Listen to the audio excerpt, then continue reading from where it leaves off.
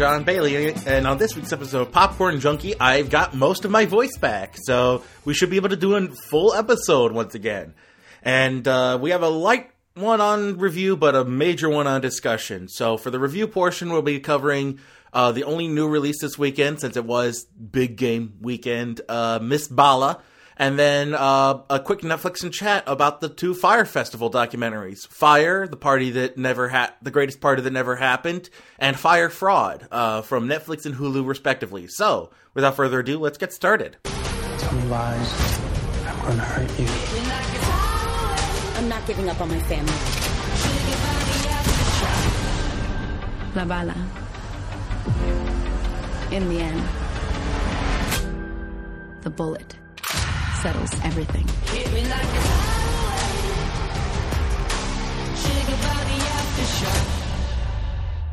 So, I was afraid that this would end up being a sort of middle-of-the-road, almost direct-to-video quality movie with Gina Rodriguez accepting.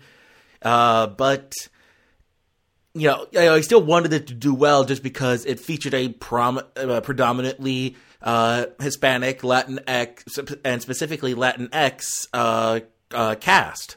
And I don't know if it's fully Latinx, but it's there's I was hoping for something like this the same way I was rooting for Crazy Rich Asians for Asian actors, and the rise in predominantly more mainstream, predominantly black movies. I was hoping for I did want it to be good enough that it would it would be a sign to rich white producers, hey, people pay to see this, you should make more of these. But we'll see about that when it comes to the box office. But as for the quality, when I found out there was, much like with The Upside, when I found out there was based on a foreign language film, I feel like that one would be the better film. When it comes to adapting foreign language films, Hollywood tends to scrub down anything that might be, anything that's not marketable, and sand off any kind of rough edges they can. Like, this is a PG-13 action movie when the original was a hard R drama. Like, the drama came from the fact that a woman was being abducted and used by the cartel. Like, this is based on a movie the same name from Mexico from 2011. And it was very critically acclaimed at the time of its release. And here they took it would basically be like someone, maybe the UK or China, taking, let's say, I won't say go so far as Schindler's List or 12 Years a Slave, something that, I don't know if it goes that far, but let's say Sophie's Choice. Let's say they took, I feel like that maybe in a similar vein without being too racially charged. Let's say someone took Sophie's Choice or maybe Girl Interrupted, and they turned that into an action movie, a PG-13 action movie. That's essentially what we've got here, from what I can tell. I hear nothing but good things about the original, from what I looked into, and then here, it's a PG-13 action movie. They did so much watering down that they did the worst thing possible and made it PG-13. That's not what you do with this kind of material. That only goes so far to make whatever interesting stuff you wanted to do be completely pointless. Like, what is the point of tackling these issues if all you're going to do is just sugarcoat them, essentially? And yeah, that's kind of what the problem is. Most of the actors, I will say the one gay friend from Mary Queen of Scots, that's not a joke. That he is literally the gay part of her entourage. He's a gay man who's part of Mary's entourage. That actor returns here as the head of the cartel, and he's kind of, he's not quite nailing it, but he also doesn't exactly look the part either. Everybody here is really pretty, like exceedingly pretty. Even with the tattoos, they just basically look like, hipsters. Essentially, they don't look as threatening as cartel members because they're all cleaned up and pretty. So I think that's part of the problem. Is, once again, by making a PG-13, you can't make them look just absolutely menacing. You can only make them look CW menacing, and I think even the CW can do better, honestly. But all that stuff is kind of secondary to the fact that this is basically a vehicle for Gina Rodriguez to hopefully break into more film. And she's good. She is the only reason to see this movie, because she manages the entire gamut of emotions throughout this, and is kind of stuck trying to get out of her own situation. And she's proving herself that she could easily be in much better movies. It's just the problems with this started from the writing. And it could have easily just been Sony stepping in and saying, no, we can't do this, can't do that, can't do this, don't go this far, we want it to be PG-13. And that could have easily been studio problems. I'd have to see the original script, but it may have just been the writing where somebody wrote it to be a PG-13, scrubbed down version, but I can't say for sure. Maybe Sony had the rights to it and they commissioned that. I can't say. I don't know the true behind the scenes process of this, but I do know that then once again, of course, Anthony Mackie is a glorified cameo in this. He's basically like, it looks like they basically got him Bruce Willis style. Okay, you've only got me for one day between Avengers filming, or something. But yeah, he's not in there. He's barely in there. But yeah, this is mainly Gina's movie, and if it were a lesser actor, it would have been much more forgettable. But she does elevate it beyond pure direct-to-video schlock. Otherwise, it definitely shouldn't have gone to the theaters. But even so, it's still not something you should rush out to see. You're not gaining much from this. In fact, you're probably better off just going back and watching the Mexican original. That seems to be a much better thought out and put together movie than this, which basically wants to try and turn it into your average PG-13 action movie. And in that regard, I feel like that's a mistake, because by number one, making it PG-13 means you've neutered it essentially. And number two, making an action movie kind of misses the point that this is a hardcore drama. This is about a woman struggling to survive the cartel, and you turned it into a fluffy action movie. And I feel like that was a big mistake, ultimately. But otherwise, this movie is perfectly serviceable. By default, it's actually my unpopped kernel of the week, just because there's only 3 things that I saw this week.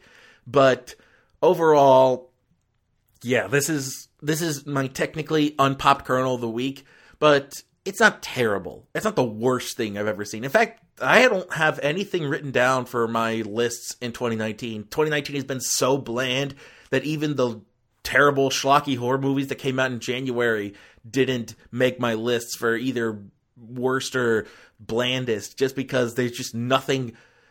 I mean, you'd think that would market it for the blandest, but I feel like that's, just they were just okay enough to not make the blandest list.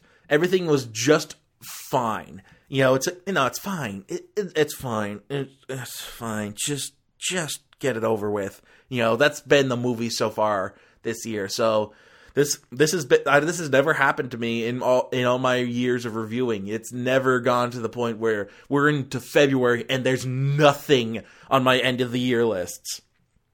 So I feel like February may change that. We'll see. But for right now, yeah, I got nothing.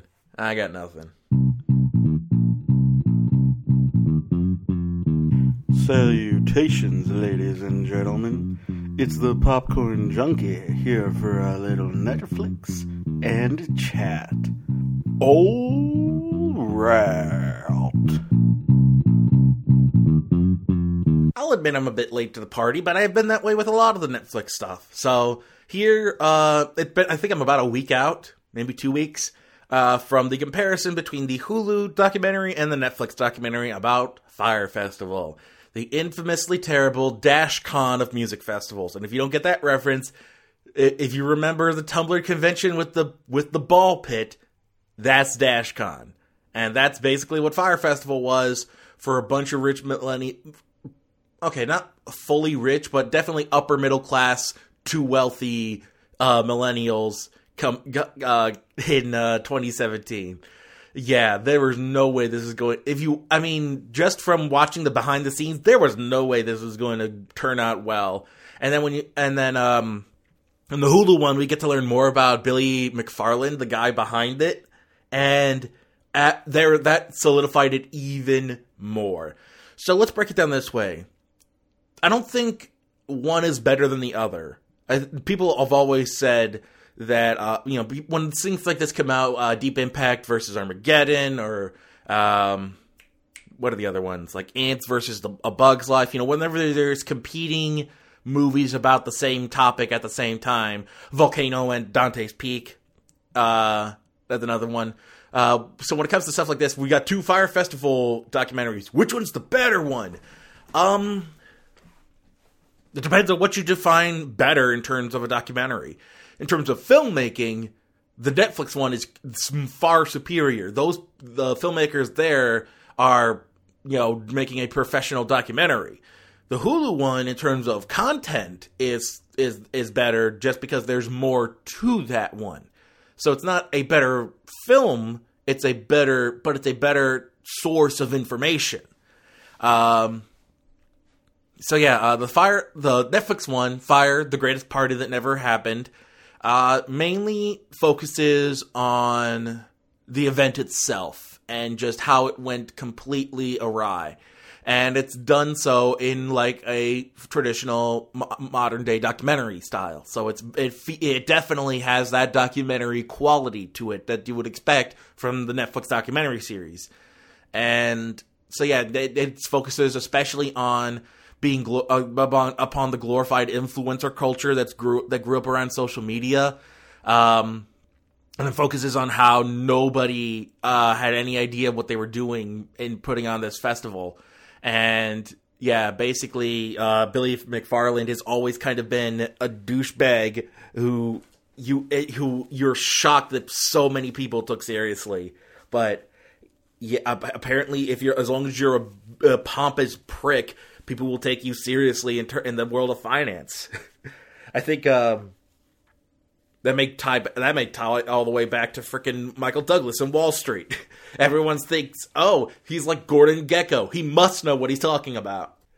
And then it touches slightly. Both ones are sadly lacking on the effect that this festival had on the local Bahamians. I think the Hulu one tackles it more, but there's definitely a lack. It's definitely more focused on the rich white people and their problems and about how Billy McFarland's a douchebag, more so than, oh, hey, here are these people that thrive on tourist culture, and they've still, much like Trump's contractors back in the day, they've still gone completely unpaid because Billy McFarland thinks he can just do whatever he wants and not pay people their money and get away with it. And so far, he's been right, sadly. God, rich people are the worst. At any rate, I feel like you could do it. I feel like there's a third documentary out there that should be made about specifically about the Bahamians and the local Bahamians and how this festival ruined them and how they desert and how they're owed the money that was promised to them by Billy McFarland and the people behind the Fyre Festival. The Netflix one's better made, and it has more of the traditional documentary arcs and whatnot, and it has more of that style to it. It looks more professional. But I feel like at the end it also ends up glorifying Billy McFarland because people are still praising him for trying. It's like, hey, at least he tried. No, you don't get bonus points for trying to do something cool when you've completely screwed it up this badly. Don't talk nice about this guy. What did he do? He's a scammer. He's a con artist, and that's exactly where the Hulu documentary comes in. It focuses specifically, and it even tries to get answers from Billy McFarland, who just dodges all the questions to the point where he's like, I can't talk about that. It's a legal proceeding. But you're not. That's not part of any of the lawsuits. I need to take a break. And he tries to take off his microphone. Like, they put him on the hot seat. They do not care about his feelings. They're like, hey, And why can't you answer this question? Hey, Billy. Hey, Billy. Hey, Billy. How about you answer this question? And he dodges all the questions he can, and then he tries to get out of the documentary, period. You see just how much of a weasel this douchebag is. But at the same time, like, a lot of the legal documents are read in voice to text. Specifically, Microsoft Sam, I heard, and the voice of Siri. Why they did this, I don't know. It is so unprofessional. Like, you literally couldn't pay a couple of voice actors to just read out the text like they are the judge or the lawyer or something. You have to use freaking voice to text so it looks like a robot is now narrating your movie? Whose idea was that? What kind of cheap... Was it because they paid so much just to try and get Billy on the hot seat that they couldn't afford voice actors? You don't know how little they pay voice actors generally. It can't be any... Like, you have to...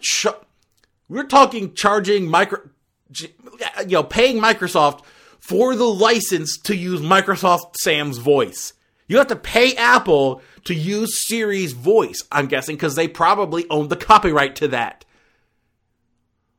Did they not pay the copyright to Microsoft and Apple and all the people who own these voice-to-text modules? Ooh. Because if they did, that has to be way more expensive than an actual voice actor. And if they didn't, I think I may have uncovered something about the Hulu documentary. They may have tried to cut corners by using something illegally. Ooh. Anyway. Yeah, this one is the one I prefer the content-wise because it just talks about how much of he is just a con artist and he's trying to keep trying to run these cons and they keep catching up to him because he has no idea how to run a good con. He has no idea how to back up something. He just thinks he can take the money and run, but people are paying attention to him, so they're like, hey, asshole, where's my money? So, yeah, all the way back to his first fake black card gamut, Magnesis, he's always been conning people, and everyone thought, oh, maybe this time will be different. No. In fact, people are talking about he tried to run a con while he was on parole. While he was on bail, not parole, because he's still in jail. He's still in prison now. But while he was on bail, he ran another con with the people who signed up for the Fire app to get scam emails. He truly cannot help himself. And of course, the Hulu one actually talks to his girlfriend, who's in on all of this. She's like, yeah, I know, but he's just such a nice guy. He's just such a sweet guy. And once you really get to know, no, he's a con artist. What did he do? Now it makes you wonder what he did to her to trick her into thinking that he's on the level, that even though, oh, baby, this is just who I am. I mean, plenty of women and guys have fallen for people like that. I mean, it's just who I am, baby. Can't you ever forgive me? That's how toxic relationships function. It's basically like you put up with somebody who's toxic because of one reason or another. It can't be because, I mean, she must either find him that attractive or maybe there is some financial gain for her. I don't know. I can't speak for her. But basically, she sounds like she's all in on this guy who's clearly conning people, who's clearly just a con artist. But hey, some people are into that lifestyle, so maybe that's her. They never really grill her like they do Billy. But yeah, I will say, like I mentioned, the Hulu one has more detail, but is not as well made. The Netflix one has better quality, but doesn't go into too much detail. So I feel like they're great counterpoints to each other, and I feel like there could be a third one to complete the trilogy. Maybe Amazon Prime pays for a documentary that focuses specifically on the Bahamians, and then you'll have the trifecta, the one that's kind of the well-made sort of starting point documentary, the one that goes into all the detail about Billy, and then the one that goes into the aftermath fate that the Bahamians suffered because of this festival. I feel like that would be a great trilogy about this whole mess. And I still believe Seth MacFarlane and Evan Goldberg are still working on their take on this whole debacle. So we'll see if that ever makes the light of day. I really hope so, because this is ripe for comedy. Honestly, like, you don't even have to go to. You could almost be. You would have to go inspired by the true events, because if you took just what happened, it would be pure comedy for the most part. It's just like, oh my god, it's like slapping your head comedy. Like, no, oh my god, what is wrong with these people? It's like pure distilled Schadenfreude. This whole course of events. And yeah, I feel bad for the kids who probably shelled out. I mean, they did talk about how some people tried to live up to this by, quitting their job because they couldn't get it, and spending whatever savings they had to try and be a part of this, and they got completely conned. Those people I kind of feel bad for, but at the same time, you really do have to know what you're getting into with these things. And if your thing's not being put on by a professional promoter, and your selling point is Ja Rule 10 years after he was relevant, yeah, that's basically like saying, who's a good there's another guy who's lost complete relevance. One of the guys from Milli Vanilli is pushing a new festival. Who? Why? Why do I care? Yeah, why do we care that Ja Rule's involved? What, like, who? Like, even when Ja Rule was popular, Chappelle was making jokes about how we can't take Ja Rule seriously. So yeah, it's a hot mess, this whole debacle.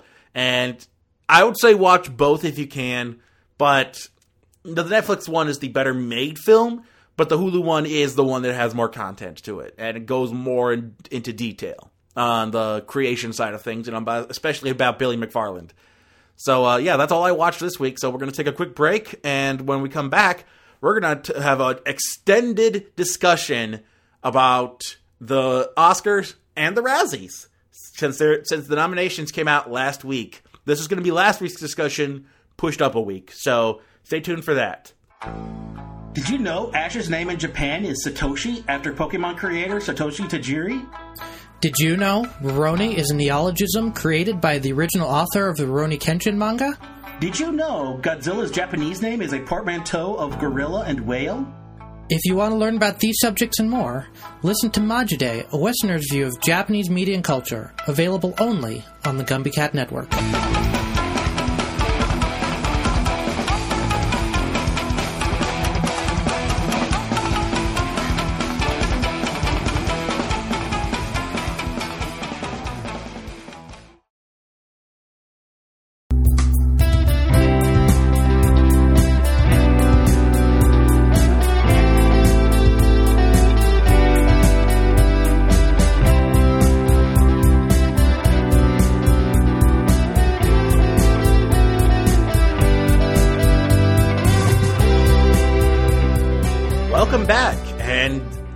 Time for award season discussion. We're not going to do a full and the award goes to. I feel like that's better saved for the actual presentations, the ceremonies.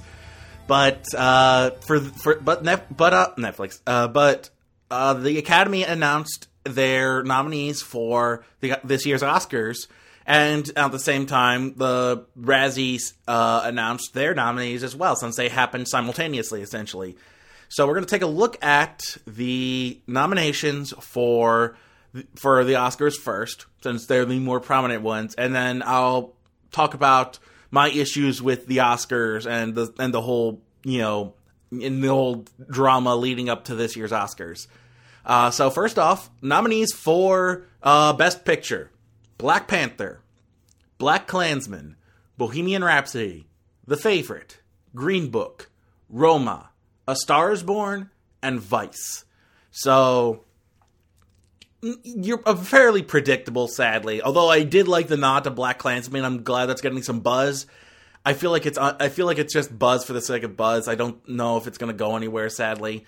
But I do like that Roma got some attention as well in the regular categories. It's always nice when that happens. We're going to have another instance of another foreign language nominee getting that kind of attention later on in the technical stuff. But of the Best Picture nominees, my pick would be either Black Panther or Black Klansman. I think in terms of my personal in terms of my personal pick, I would have, as if I were an Academy member, I would vote Black Panther. But in terms of, as my personal favorite movie of the nominees, and as for what I consider the best of the nominees, I might say Black Klansman or The Favorite. I'm kind of leaning towards Black Klansman personally, but that's me. As for my prediction for what they're going to pick, it's probably going to be Green Book or Bohemian Rhapsody, because those are crowd pleasers. Those are the ones that are getting the most buzz. I would be shocked if any of the other ones won besides those two, because those are the ones getting all the attention. And sadly, it's unwarranted since they're wildly overrated, personally. And even people who are involved in filmmaking and film reviewing are saying the same thing. Why these two? You literally couldn't do better. And once again, it's further proof, and I'll get into this more in the after discussion, that basically it's not about quality. It's about who paid. It's about who paid for the most attention.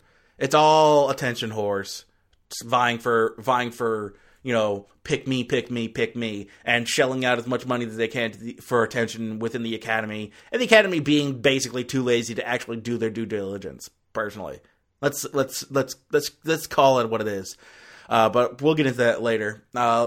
Next up, lead actor. Actor in a leading role, we've got Christian Bale for Vice, Bradley Cooper for A Star Is Born, Willem Dafoe for At Eternity's Gate, Rami Malek for Bohemian Rhapsody, and Viggo Mortensen for Green Book. My personal choice is basically the same as the Golden Globes, Christian Bale, because he's the one who most became his character.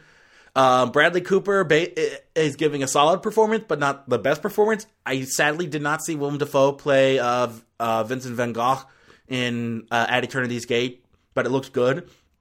Rami Malek did okay, but the biggest part of that performance was basically him lip syncing. So, I'm not saying that he did it as best as he could, but. And Viggo Mortensen is basically playing an Italian stereotype for all intents and purposes. And it's not exactly a great performance from him, considering. But yeah, so I think it's going to. I would pick Christian Bale, and I predict either Christian Bale or Rami Malek, because those were I think those were the two picks for the Golden Globes as well. And these awards shows tend to feed off of one another. Like, oh, they won this award, so clearly we must vote for them anyway. Best Actress in a Leading Role, we have Yalitza Aparicio as the lead in Roma. Once again, I'm glad this Mexican film is getting the same attention as any of the other nominees. So it's not just relegated to the foreign language film category. It's even given a seat at the table for Best Picture and lead actress, and we're going to actually see it again later on down the line. So that's good. I'm glad that it's getting the attention. It's solid. Glenn Close for The Wife. Never saw that. No idea. Olivia Colman for The Favorite. Mm-hmm. Lady Gaga for A Star Is Born. Okay. And Melissa McCarthy for Can You Ever Forgive Me? That's one I also sadly missed. So I can't speak for Glenn Close or Melissa McCarthy. I hear good things about Melissa McCarthy and Can You Ever Forgive Me? And I hear good things about the film. I would say of the nominees, though, Olivia Colman would be my pick, because I feel like she gave the best performance out of the ones I've seen. And as for what I predict, I kind of think they're going to go with Olivia Colman, just like the Golden Globes did. Although they may surprise me and do Glenn Close or Melissa McCarthy. We'll have to wait and see. Best Actor in a Supporting Role, Mahershala Ali for Green Book, Adam Driver for Black Klansman, Sam Elliott for A Star Is Born, Richard E. Grant for Can You Ever Forgive Me, and Sam Rockwell for Vice. Out of my picks, I would go with either Mahershala Ali or Adam Driver, just because those two gave the best performances. As much as I hate Green Book, it's Mahershala Ali. He's still doing an amazing job. He's still great. So even though I hate the movie, I don't exactly like the movie. I won't say I would go far as to hate it, but I definitely think it's overrated, and I think people are giving it more praise than it deserves. But dude still did a good job, and this is the point of this category. Did they do a good job? Yes, they did a great job. They are the best. They are the only real reason to see that movie, even if the writing didn't do him any favors. So yeah, I would say if in a better movie, Adam Driver, but for just overall performance, probably Mahershala Ali. And I'm guessing that's who's going to win anyway, because that's who won the Golden Globes as well. And he's the it guy. He's the one who you really. It's like yeah, of course you pick him, because when is he not good? And yeah, when is Mahershala Ali not good in a movie? I get it. Next up, you've got some double dipping here. Again, for supporting actress in the supporting role, Amy Adams for Vice, Marina de Tavira for Roma, she was the mom in that. Regina King for If Beale Street Could Talk, which sadly I missed. I really wanted to catch that one. And then Emma Stone and Rachel Weisz for The Favorite. So yeah, double dipping again. Oh, well, they were so good, we can't just pick one. You could have just picked Rachel Weisz and nominated another movie. Come on. That's cheap. I feel like that's cheating. For supporting actress, my pick, personally, of the ones I saw is Rachel Weisz. But I get the feeling Regina King's going to win, like she did for the... I feel like I would also be okay with Regina King winning the Academy Award as well as the Golden Globe. But I feel like it's probably going to end up going to Amy Adams, honestly. Just because I know they're a bunch of... Yeah, oh, that's the one we know. So she obviously gave a good performance because we know who she is. So I got my issues. There's leaking into the prediction. They're leaking into the nominees. I'll save it for afterwards. Next up, Best Director. Spike Lee for BlacKkKlansman. Here's another one of the foreign language ones. Pavel Pawlikowski. I believe it's how you pronounce that. It's a Polish name, but he is nominated for Cold War. Yorgos Lanthimos for The Favorite.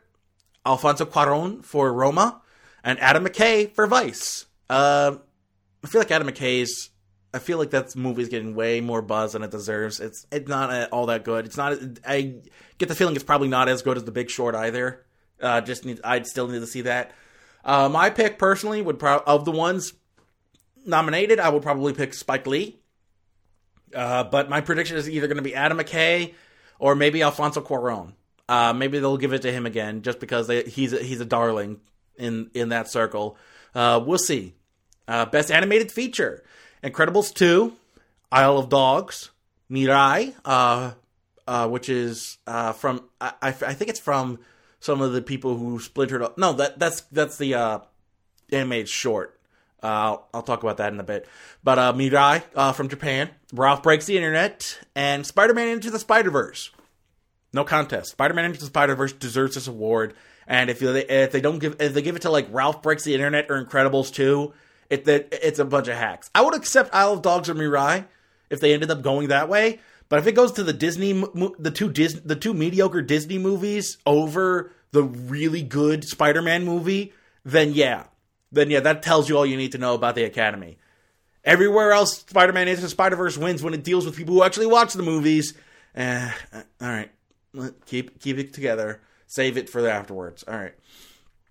Animated short, Animal Behavior. Bao from Pixar. Late Afternoon.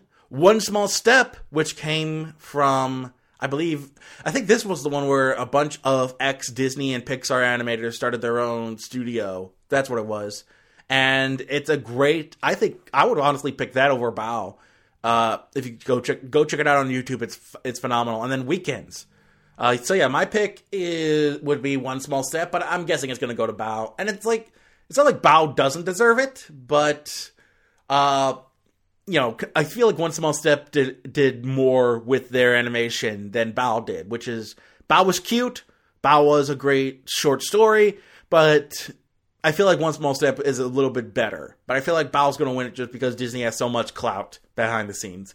Anyway, Best Adapted Screenplay. You've got The Ballad of Buster Scruggs by the Coen Brothers. BlacKkKlansman by... hold on. Where did my notes... Okay, here's the notes. I need to shrink up so I can get both on screen at the same time. All right. So yeah, BlacKkKlansman by Charlie Wachtel, David Rabinowitz, Kevin Wilmot, and Spike Lee. Can You Ever Forgive Me by Nicole Holofcener, I believe, and Jeff Whitty.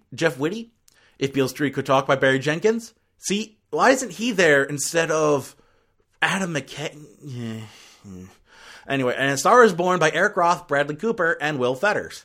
So I think for adapting the source material, my pick would probably be Black Klansman or maybe Ballad of Buster Scruggs.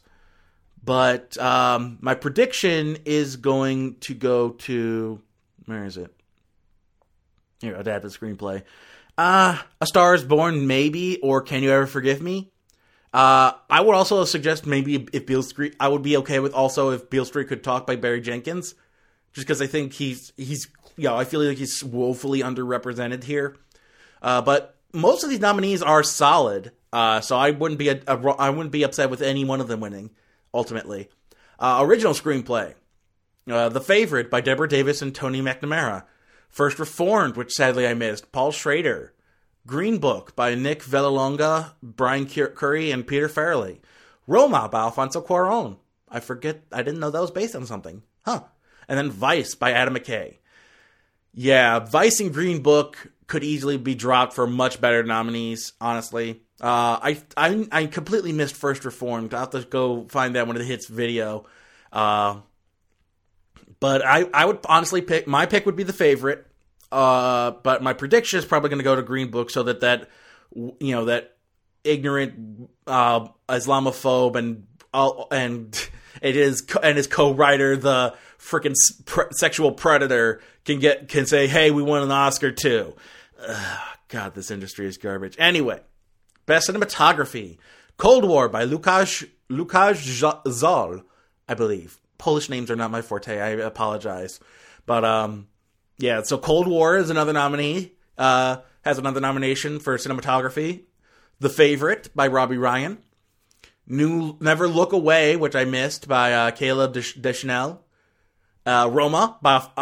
he did his own cinematography. I did not know that. Makes sense. I think it was a really low budget affair, so he probably couldn't afford... He probably didn't want to pay for another cinematographer to direct his vision, just because it was so tight. I'm assuming. And then A Star Is Born by Matthew Libatique. I'm assuming Libatique. Anyway, I haven't seen Cold War, sadly, or Never Look Away. But of the three that I did see, my pick for cinematography would be The Favorite, just because I think that did more with the camera work. And I thought the camera work in that was spectacular, whereas Roma was essentially standard cinematography, I think. Although it did well, Alfonso Cuarón did do well to shoot in black and white. So I think on that regard, he did a good job. He did just as good a job. But I feel like of the three I've seen, those two were the ones I would pick. Of the nominees, I'm predicting The Favorite. So we'll see when it comes. I'll write down my predictions and see how my Oscar bingo pool, whatever you want to call it, goes. Best Documentary Feature. Free Solo by Jimmy Chin, Elizabeth Chai, and Elizabeth Chai Vasarhelyi, I believe. That one's about free climbing, I believe. Hale County This Morning. Hale County This Morning This Evening by Ramel Ross. I don't remember this one. A bunch of these I don't know. Minding the Gap by Bing Liu. All Fathers and Sons by Talal Derki. And RBG by Betsy West and Julie Cohen. Let's pull up these movies real quick. So we'll go to the Oscars website, and they'll give us a basic rundown of the nominees. And this will tell us more about the documentary. Okay, here we go. We have to scroll all the way down to documentary. Here we go, documentary feature.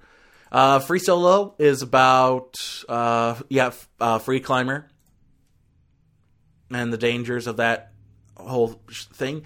Hale County This Morning This Evening is about Daniel and Quincy. Those of Boosie, the mother of Quincy's children, are depicted as they go about their lives in Hale County, Alabama. Also explored the idea of how the Southern African American experience is depicted. That sounds interesting. I'm down for that. A bunch of these I have to go check out. Minding the Gap. Let's see what this one's about. As he films his fellow skateboarders over the years, Bing Liu wonders why so many of them have experienced contentious relationships with their fathers, as he focuses on friend Zach, who is about to become a father himself, and Keire, Keire, Keire, who is grappling with his racial identity. Liu realizes he must resolve his feelings about his own abusive childhood. Okay, that's interesting. Skateboarders kind of going into their histories and why and how they have so many contentious relationships with their families and their fathers. All Fathers and Sons. Documentarian Talal Durki returns to his native Syria and gains the trust of Abu Osama, a founder of the Al-Qaeda-affiliated Al-Nusra Front. Believing in an Islamic caliphate, Abu Osama indoctrinates his sons in his beliefs, sending his oldest two, Osama and Ayman, I'll say Ayman, to a military training camp. The brothers have differing reactions to their training, however, with Ayman longing to return to school. I feel like that one would be my pick of the one, just based on the premises.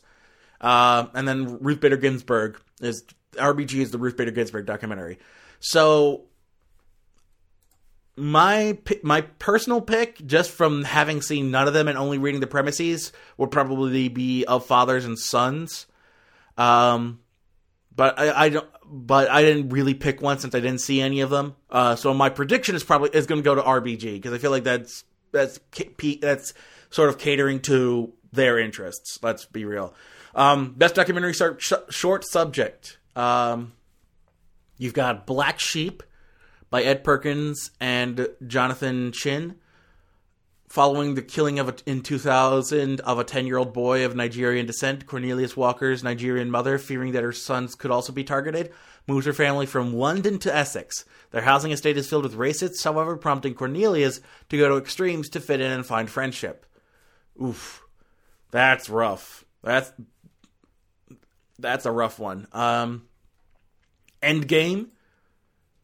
At Zen Hospice Project in San Francisco, teams of medical professionals, social workers, and counselors work with patients and their families to ensure that their end-of-life care is compassionately tailored to their needs, while also trying to alleviate their fears about death. That's a deep one. That's a solid choice. Lifeboat. Not familiar with this one. This is Sky Fitzgerald and Bryn Musser. This is about the refugees. 2016, the German nonprofit Sea-Watch aids refugees braving the dangerous crossing of the Mediterranean Sea from Libya to Europe. One such rescue mission, piloted by British Captain John Castle, plucks refugees from several tiny boats and carries them to safety. During the journey, the refugees reveal how poverty, violence, and sexual trafficking forced them to flee their homes. That's a really good one. God, these are so good. And Endgame was by Rob Epstein and Rob Epstein and Jeffrey Friedman. Next up, we've got A Night at the Garden by Marshall Curry, which is about the American Nazi Party gathering in Madison Square Garden.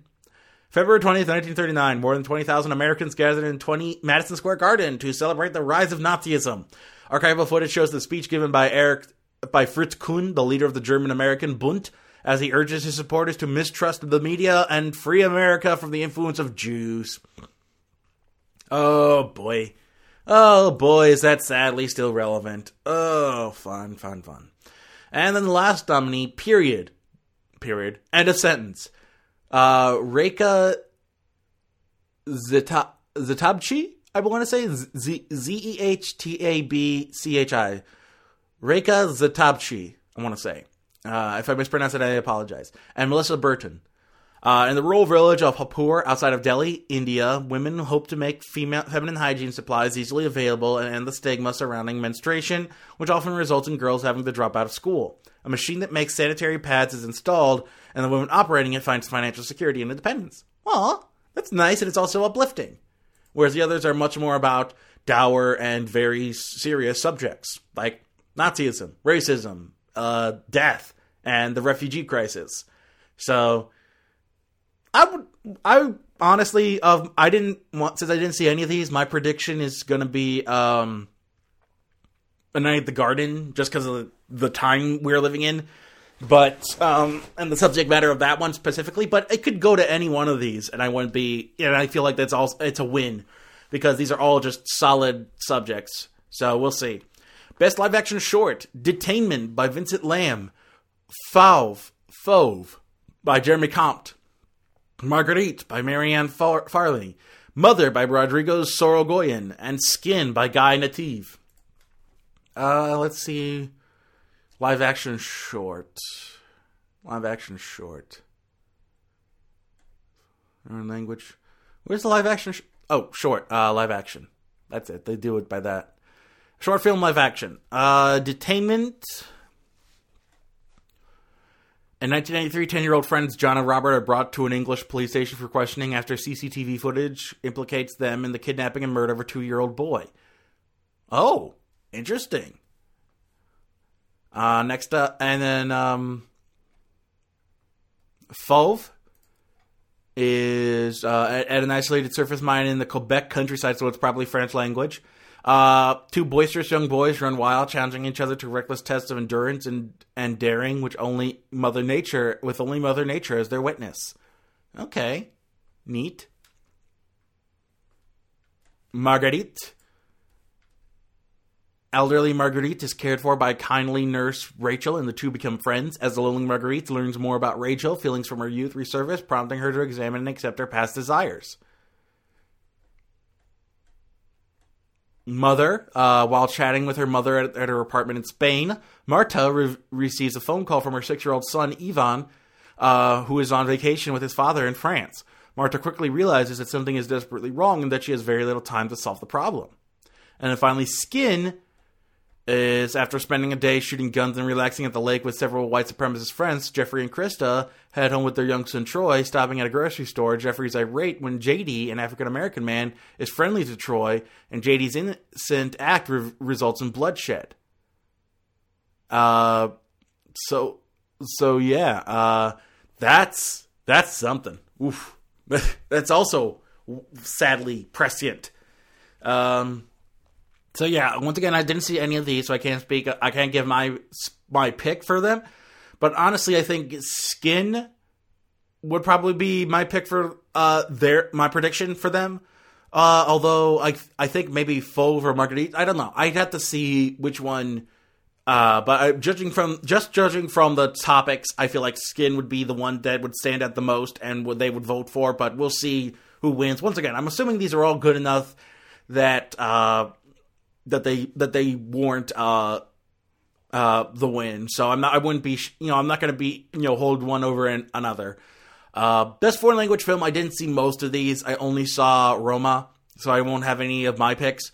But we have Capernaum from Lebanon, Cold War from Poland, Never Look Away. Okay, that's where she came from, that actress. No, the cinematographer. So that's another bleed over. That's good. That's more bleeding over, more accepting of foreign language filmmakers in the main pool, even if they don't win, sadly. Roma and Shoplifters. Roma from Mexico, Shoplifters from Japan. Let's take a look at the ones I didn't see. So let's head back to foreign language film on the Oscars website. Documentary. Film editing. There we are. Let's take a look. Capernaum from Lebanon. After running away from his poverty-stricken life in the slums of Beirut, 12-year-old Zayn travels to a coastal town where he meets Ethiopian immigrant Rahil and her toddler son Yanas. Rahil takes Zayn in and he becomes Yona's babysitter, but Zayn's life is again upended when Rahil disappears, prompting him to take desperate measures. Interesting. Neat. Cold War, the Polish film. In 1949, pianist Wiktor scouts for talent for a musical ensemble and begins a romance with Zula, the singer and dancer he discovers. Over the next decade, as they travel throughout a politically divided Europe, the couple's turbulent relationship is the source of both their greatest happiness and their bitterest feelings of betrayal. Ooh, so it's one of those kind of films. Never Look Away from Germany. Growing up in Nazi Germany and then in Soviet-occupied Dresden, art student Kurt chafes at the restrictions imposed on him by political ideologies.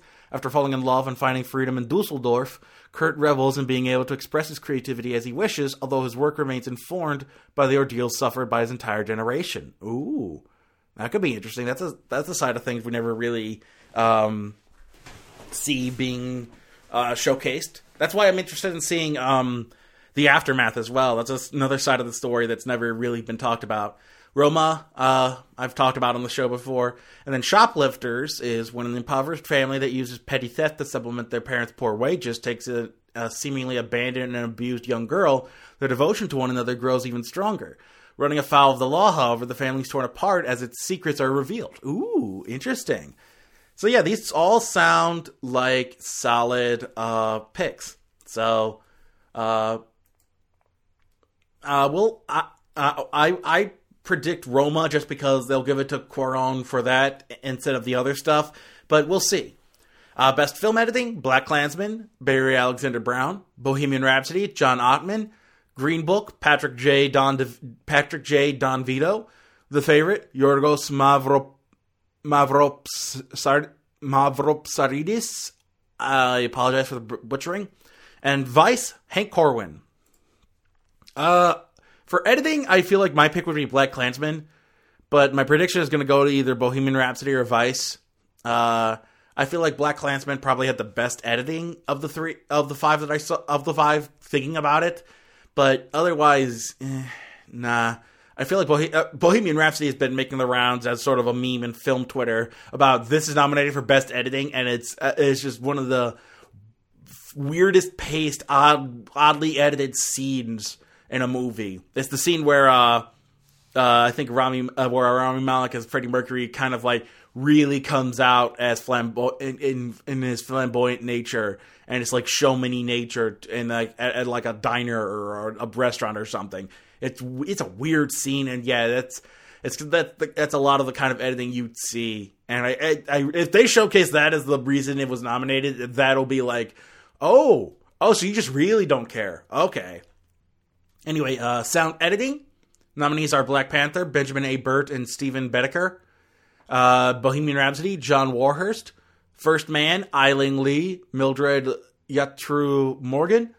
A Quiet Place by Ethan Van Der Ryn and Eric Adal. I'm not sure. I'm sorry, Eric. Congratulations on the nominations, though. And Roma by Sergio Diaz and Skip Leafsay. My picks for the sound editing would be A Quiet Place, personally, because I feel like that did it. But my prediction is going to go to First Man, since that's one of the few things it's actually nominated for. That and mixing. So I think they're going to give their boy, what's his name? I can't stand him. Whatever his face is behind Whiplash and La La Land. I think they're going to throw him a bone with sound editing and mixing. But I would personally pick A Quiet Place for sound editing. And as for the mixing, the nominees are Black Panther, Bohemian Rhapsody, First Man, Roma, and A Star Is Born. My pick would be A Star Is Born because of the use of music. And I feel like it did better mixing for the music than Bohemian Rhapsody did. And maybe Black Panther. But I feel like it's going to go to either Bohemian Rhapsody or First Man. Best production design, Black Panther, Hannah Beachler. First Man, Nathan Crowley and Kathy Lucas. The Favorite, Fiona Crombie and Alice Felton. Mary Poppins Returns, John Meyer and Gordon Sim. Roma for Eugenio Caballero and Barbara Enriquez. Sorry, there was a smudge on my screen. Barbara Enriquez. Yeah. Sorry about the weird accent on that one. It was a smudge on my screen. At any rate, for production design, I feel like my pick would be for Black Panther because I feel like that one had so much wonderful production design go into it. My prediction is going to go for either The Favorite or Mary Poppins Returns. I feel like those two are going to be the ones to get most of the praise. Maybe First Man. If it's First Man, then yeah, that says it all. Original score: Black Klansman by Terrence Blanchard. Black Panther by Ludwig Göransson. If Beale Street Could Talk by Nicholas Bertel. Isle of Dogs by Alexandre Desplat. And Mary Poppins Returns by Mark Shaman and Scott Whitman. My pick would be for I didn't make a pick because I don't remember the scores as well. But I'm thinking back on it, probably either Black Klansman or maybe Isle of Dogs. I can't speak for If Beale Street Could Talk's score, but my prediction is going to go to Mary Poppins Returns. I feel like that one's going to get it for music. Best original song, All the Stars from Black Panther by Kendrick Lamar and SZA. I'll Fight from RBG by Diane Warren and Jennifer Hudson. The Place Where Lost Things Go from Mary Poppins Returns by Mark Shaman and Scott Whitman. Shallow from A Star Is Born by Lady Gaga, Mark Ronson, Anthony Rossimondo, Andrew Wyatt, and Benjamin Rice. And When a Cowboy Trades His Spurs for Wings from The Ballad of Buster Scruggs by David Rawlings and Gillian Welch. Hiccup.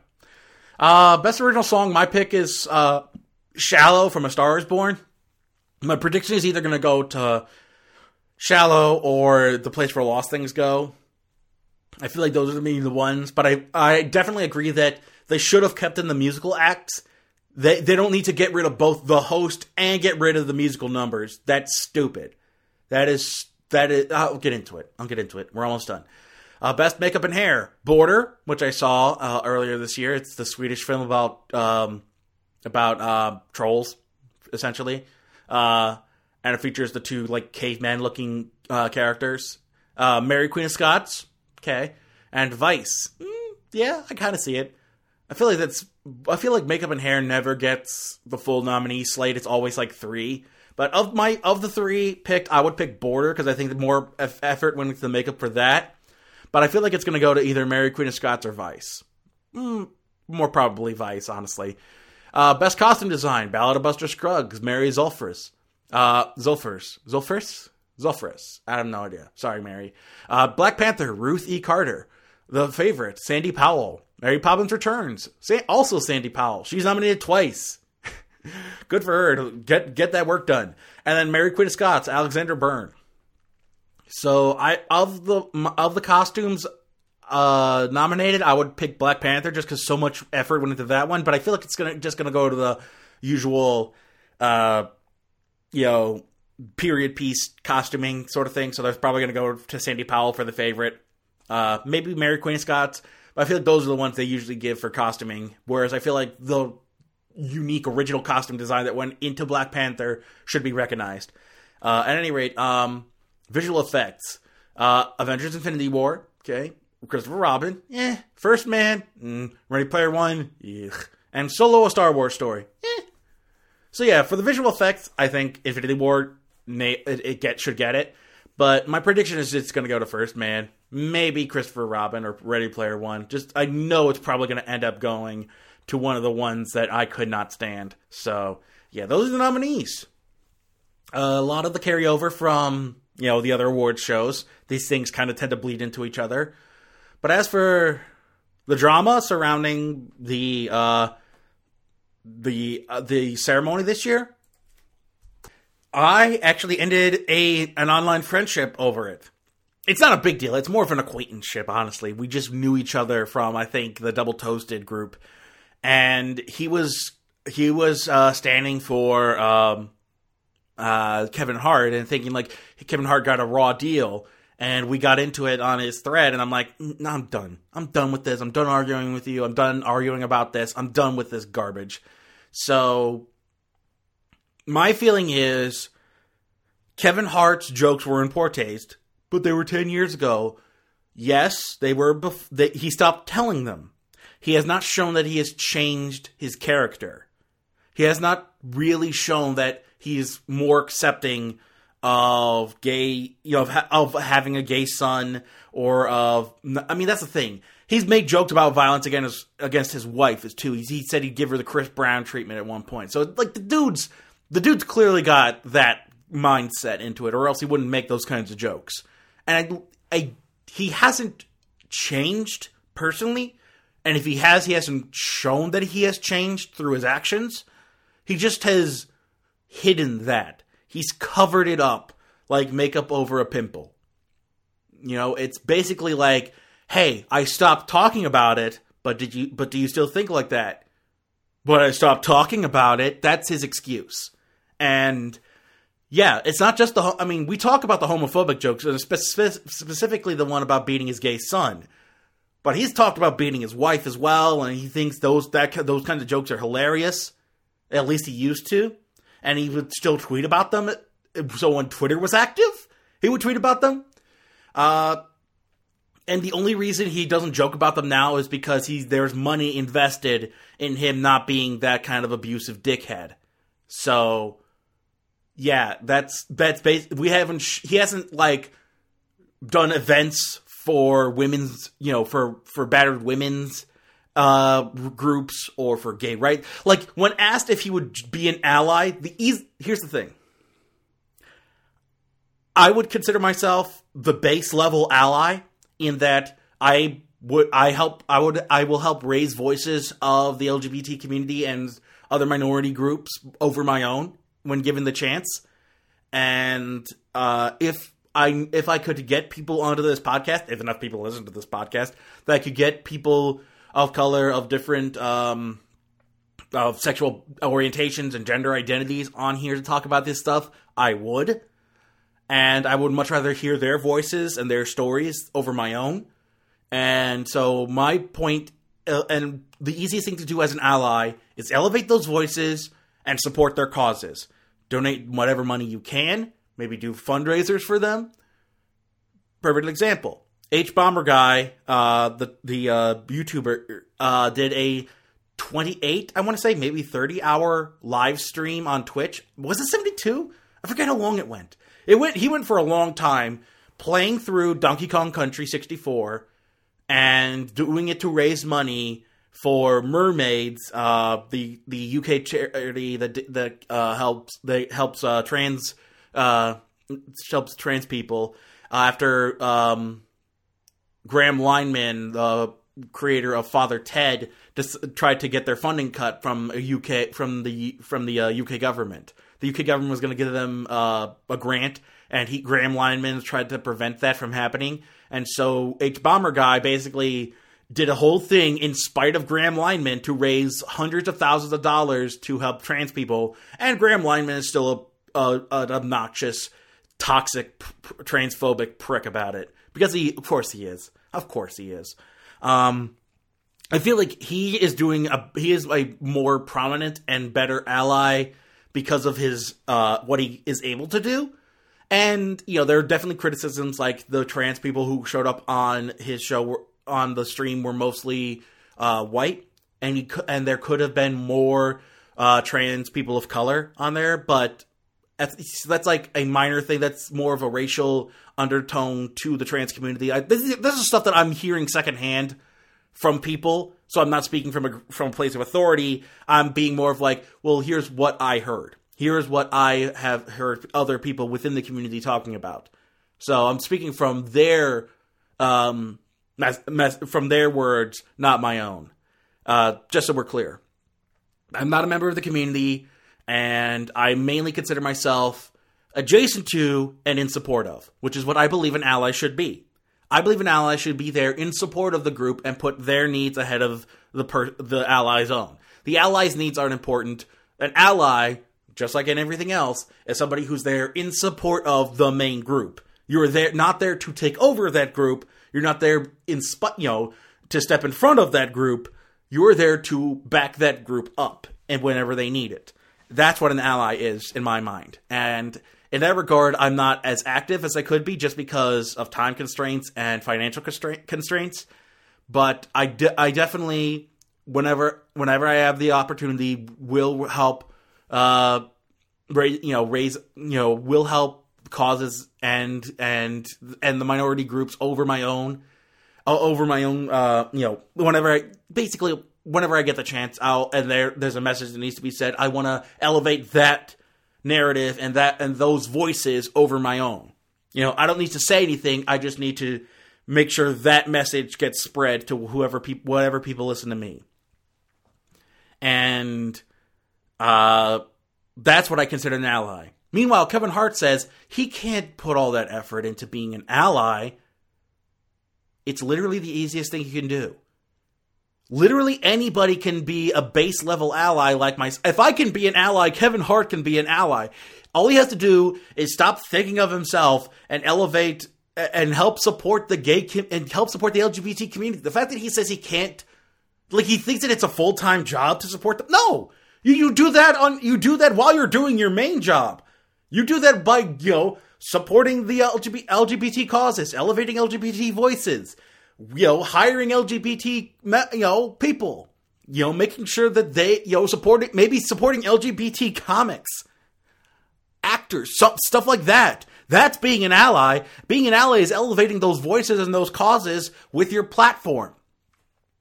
And the fact that he's weaseled his way out of doing basically what any decent human being in his position would do is proof, again, that I think he just is still homophobic. He just doesn't talk about it as much. And yeah, and this is all beside the point. Kevin Hart is just not that funny to me. I think as a host, you can do better.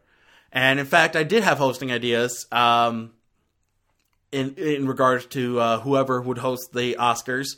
I feel like the way they're going, The Nun, having no host and just have actors come out and then present the awards. People are upset about that because they think a host is important for the ceremony.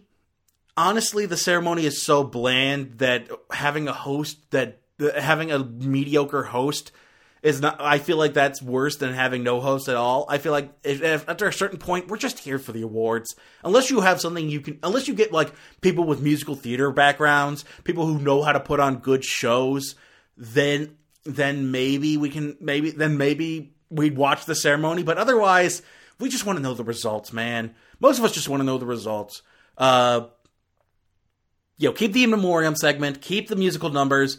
We don't need some jackass telling lazily written, corporately approved jokes for Sunday night audiences. We can, unless you're gonna give that person more, the MC, the comedian, more control over the program. If it's just gonna be the same program and you're gonna carve and whittle and water down the host to fit into the mold that you already have, then what's the point of even having one? You might as well just fill in that space and just move on.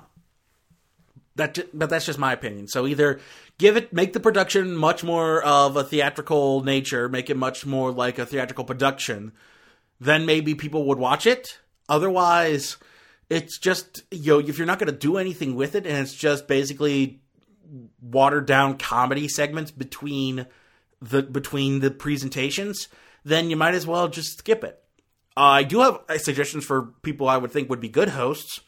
Number one, if every year, since the Muppets are owned by Disney, and Disney has the rights to the Oscar ceremony, have the Muppets host the Oscars every year. Red carpet all the way to the end. Make the Oscars the new Muppet Show. And then the in-between segments are like the behind-the-scenes parts of the Muppet Show, and the Muppets get to sing on every one of the songs. Tell me you wouldn't watch that. Tell me you wouldn't watch the Muppets host the Oscars every single year. Make them the hosts in perpetuity. Because as long as Disney holds the rights to the Muppets, and they're not doing anything with them, they might as well let Jim Henson have full control and turn the Oscars into the new Muppet Show. People would watch that. The only reason I would think it wouldn't work is because the Academy are such snobs that they wouldn't want to degrade themselves with children's fare. But no, if you want audiences to watch it, make the Muppets host. Done. Everyone would watch that. Literally everyone would watch that. If you wouldn't watch that, you're a filthy liar. I'm calling you on it. Other than that, turn it into a sketch show. Make it hire old Mad TV, SNL, maybe the state. Bring some people in from the state. Go to Second City. Go to Upright Citizens Brigade. Go to all of these improv groups. Find the best improv writers you can. Groundlings, it's right there in LA.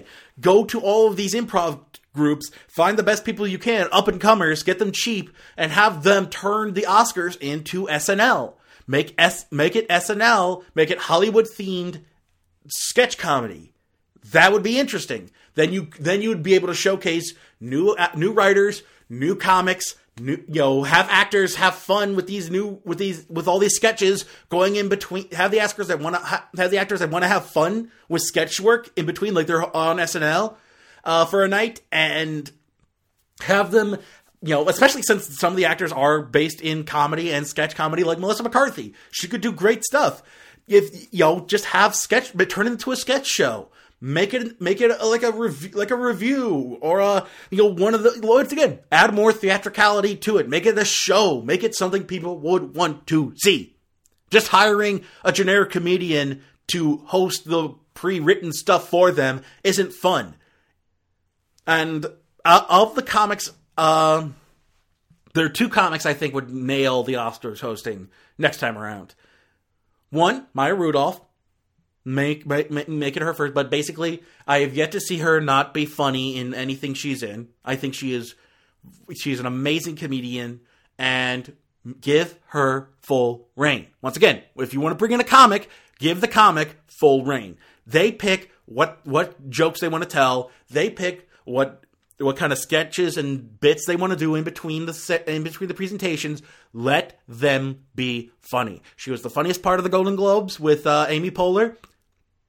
Let her bring some other SNL alums with her. Bring in some other friends. Have her hang out with some of the actresses and actors that she's hung out with and been in movies with before. And let them have fun. I think Maya Rudolph would be a perfect choice. I know people have been throwing her name into the hat. My pick, personally, Patton Oswalt. Once again, I know you want more people, people of color, once again, you want to elevate those voices. But if you have those voices as well, I'd say throw their hats into the ring and let's throw their names into the hat and let's see what they can do. But Patton Oswalt is one of those comedians who is very deeply informed about Hollywood. He's written books about Hollywood history, and he's very he's a complete film junkie nerd. Let one of those guys host the Oscars. And I think Patton Oswalt is clean enough and funny enough that he could work on network television, and he could just be talking about all kinds of fun stuff, and he would just be doing his bits between the segments. I think he would be a fine host, but once again, he would need to have full reign. Let him decide what jokes he wants to tell, what bits he wants to do. Let him decide what to do for the show. I think the fact that they've basically turned it into a machine that they have to churn out a carbon copy, essentially, ceremony every year is the part of the problem. And I think that's why people are tuning out, because there's no reason to watch it. At least the Golden Globes has alcohol, so as the night goes on, everyone gets progressively drunk. But the Oscars... the Oscars, if they want to maintain relevancy, should do something interesting. Once again, hire the Muppets. Turn it into a sketch show. Give the comics more control. Let them decide, and then if need be, you bleep stuff out afterwards during the broadcast, if that's the problem. But the fact that you want to I think the problem is Disney, and specifically maybe the Academy, I don't know, whoever's in charge, the producers want to hold an iron grip on the ceremony, and instead of just easing up and just watching, their ideas have all been mediocre. These are the same people who thought, let's pick Anne Hathaway and James Franco to host. Why? Do they have experience? Once again, I feel like don't have your own in-house team of writers. Scratch that, cut all that, dump those guys. Have each MC bring their own team of writers with them. Have them decide what to do. Make sure it's just broadcast friendly, essentially. And especially for late night on a Sunday. I feel like you can do it prime time, broadcast friendly. We're not talking full late night, but we're also not talking daytime. We can make it basically PG-13. We could do that, and then then each ceremony would feel unique. Don't have the same writers every year, then it doesn't matter who hosts. Why have a host at all if all the hosts are going to sound the same? So those are my issues with the Oscars, essentially. Plus, also, as I mentioned, the fact that the ceremonies themselves, the picks themselves are all driven by money and not by quality. Because let's face it, if this is about genuine quality, Green Book and Bohemian Rhapsody would probably not be there, because they would be picking much better movies that didn't get as much buzz. But they went there because those studios pushed for those movies. They're not there because they're good. Some things are good. I mean, even A Star Is Born, as much as I love it, I don't think I would nominate it. other than Best Song. I feel like they could do better than that. I feel like there's much better movies out there that were much better made, and they just don't have the... I think that's just the main problem. Studios should not get a say in who gets nominated. But unfortunately, the studio heads are also members of the Academy, I believe. So, guess who makes those decisions? People with the money. Yeah. So is any wonder that we can't take the Oscars seriously if it's all just a bunch of the hoi polloi of Hollywood making all these decisions ahead of time? So, why bother? So yeah, it's hard to root for who wins the Oscar when the ceremony has been bought and paid for already, essentially. So yeah, there's that. That's enough about the Oscars. Let's talk about the Razzies and how the Razzies are a joke. Not just a literal joke, but no, they're literally a bad joke. Like, that's the whole thing. The guy running it is a notorious hack. And let's talk about why with the nominations. Worst Picture, we've got Gotti, fine. Happy Time Murders, Holmes and Watson, of course. Robin Hood, yep, and Winchester. I feel like we'll get him later on, but I feel like the Dinesh D'Souza movie should be on here as Worst Picture, personally, because that was the worst thing I saw last year. But yeah, I feel like once again the Happy Time Murders is only here because it didn't do as well as it could have. I feel like just because I feel like people are blasting that more than it deserves. I feel like just because it's not as good as it wanted to be doesn't mean it's the worst. There's way worse out there than the Happy Time Murders, and yet it's all throughout these nominations. My pick would be Gotti, personally, but I feel like the winner is going to be Holmes and Watson. Worst Actress, Jennifer Garner for Peppermint, Amber Heard for London Fields, Melissa McCarthy for Happy Time Murders and Life of the Party, Helen Mirren for Winchester, and Amanda Seyfried for something called The Clapper, whatever that is, a movie I never heard of. My pick would be Amber Heard. My prediction is it's going to go to Melissa McCarthy. I feel like the Happy Time Murders isn't here enough. It's going to sweep. Worst Actor, Johnny Depp, voice only for Sherlock Gnomes, Will Ferrell for Holmes and Watson, John Travolta for Gotti, Donald J. Trump for Death of a Nation and Fahrenheit 11/9, and Bruce Willis for Death Wish. That's cheating. That is literally cheating. You can't... he's not acting just because they're using archival footage. It's archival footage. That's not being an actor. Just pick a real actor, damn it. I get why... If they wanted to include the stuff about Death of a Nation and Fahrenheit 11/9 and make jabs at Trump, there are better ways... Worst documentary or worst propaganda. Make that. You know? Why does... That's such... It's so cheating, and it's just their way of making digs at Trump when it doesn't fit. There's no reason for it to be there. We get it. We all most of us don't like Trump. But guess what? Shoving him in there to say, hey, we're making fun of Trump. That's not good. Anyway, my pick is Bruce Willis for Death Wish. That was the worst performance I ever saw this last year. And then my pick is probably either going to be Will Ferrell. My prediction is either going to be Will Ferrell or they're going to give it to Trump. Worst Supporting Actor, Jamie Foxx for Robin Hood, Ludacris for Show Dogs, voice only, Joel McHale for The Happy Time Murders, John C. Reilly for Holmes and Watson, and Justice Smith for Jurassic World: Fallen Kingdom. Some would say that Justice Smith nomination is not is not fair. Like he's not great in the movie, but I feel like that's not a worst actor nominee. Anyway, my pick is Ludacris because that whole performance was garbage. My prediction is it's going to go to either Jamie Foxx or maybe Justice Smith. Or maybe it's going to go to... It could go to any other one besides Ludacris. I feel like it may go to Joel McHale, honestly, because they just have a hate on for the Happy Time Murders. Worst Supporting Actress, Kellyanne Conway as herself. Once again, cheating. Fahrenheit 11/9. Marcia Gay Harden for 50 Shades Freed.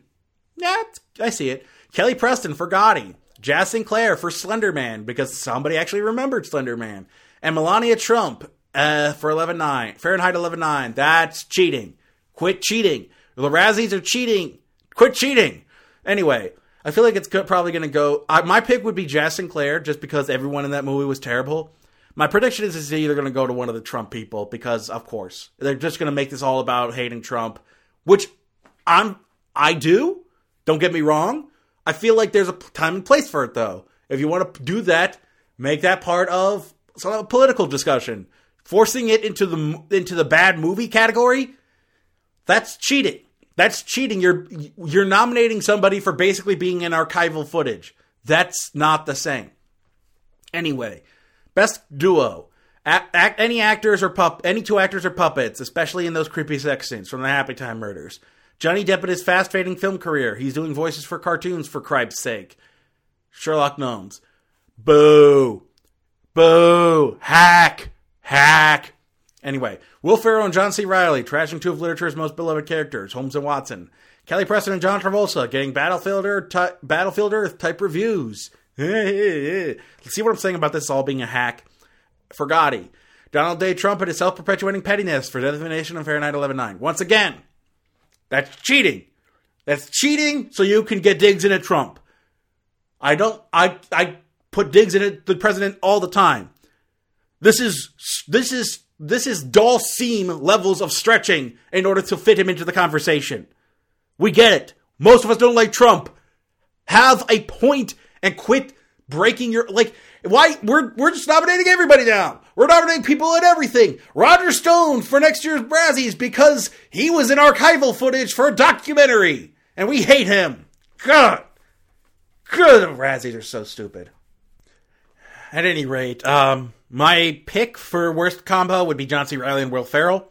My prediction is either going to go to Donald Trump or the Happy Time Murders, because it's too much on this list for it to not win some of it. I feel like it's probably going to sweep because that's how they feel. Worst remake, ripoff, or sequel? Death of a Nation, remake of Hillary's America.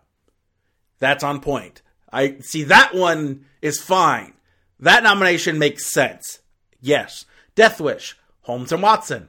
The Meg, ripoff of Jaws. Yep. And Robin Hood. Okay. See? These jokes make sense. These are all within this all makes sense within the category. Okay. Yes. Thank you. Finally. Anyway, my pick is Death of a Nation, and I think they're going to go for that as well. Worst director, Ethan Coen for Holmes and Watson. Kevin Connolly for Gotti. Yep. James Foley for 50 Shades Freed. Yep. Brian Henson for the Happy Time Murders, of course. And the Spierig brothers for Winchester. Once again, Winchester wasn't even that bad. It was just boring. There's worse horror movies out there. You had Slender Man nominated for something. Why not put that? Where's that in the rest of the nominees? You just had to fill out the supporting actress category because you couldn't put one more person from Death of a Nation, could you?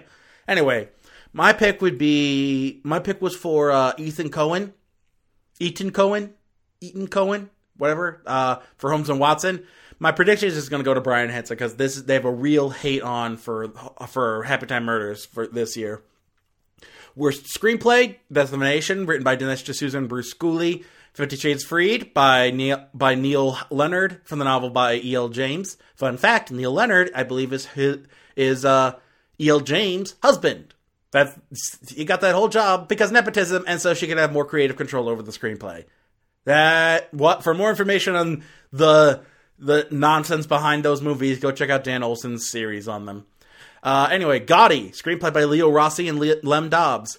The Happy Time Murders, screenplay by Todd Berger, story by Berger and D. Austin Robinson. And Winchester, written by Tom Vaughn and the Spierig brothers.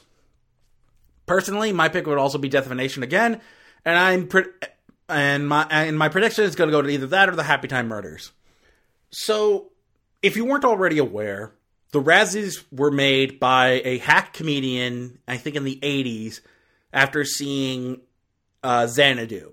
He basically made up the Razzies as a fake awards show so he could make fun of bad movies. And here's the thing. If they were funny, it would be great. But the Razzies have gotten to a point, and they've always kind of been at that point, where the dude is just not funny enough to make this whole process work. The jokes, you heard what I was saying. The one joke that really worked was Death of a Nation remake of Hillary's America. Yeah. That makes sense. But Donald J. Trump and his self-perpetuating pettiness for worst on-screen combo. Oh, and their dig at doing voices for cartoons as though it were a bad thing. Because, real actors don't do voices for cartoons. That's almost as bad as going on television. You're a film actor. What are you doing on television? Oh, get over yourself. Get over yourself, you pretentious twat. Anyway. Getting Battlefield Earth type reviews. Nominating Kellyanne Conway, Melania, and Donald Trump as themselves for being an archival footage. These are the kind of jokes that we're getting from this guy. Some of the nominees, yeah, they're fine. That Ludacris did give a terrible performance, but they'll often pick just one movie that they hated and just dump on it every single category, whether it fits or not. So it really is just like a hack comedian making fun of the movies he hated. Ultimately, Razzie Redeemer Award. What's that? Actress Melissa McCarthy went for multi-Razzie darling, critically acclaimed for a caricature role and out of caricature role. I was going to say caricature role. Out of caricature role in Can You Ever Forgive Me? Tyler Perry for a multi-Razzie nominee and winner for his self-imposed Medea trap to his role as Colin Powell in the Oscar and Golden Globe favorite Vice. Peter Farrelly from Razzie winner for movie 43 and more shallow choices like Dumb and Dumber 2. To director, co-writer of the deeply heartfelt Green Book. Blech. Gag me. Franchise from the Razzie-targeted heap of metal Transformers to the more innocent and endearing three-dimensional approach taken with Bumblebee. And Sony Pictures Animation from crass multi-Razzie winner Emoji Movie to the highly acclaimed Spider-Man Into the Spider-Verse. So, apparently that's a thing too.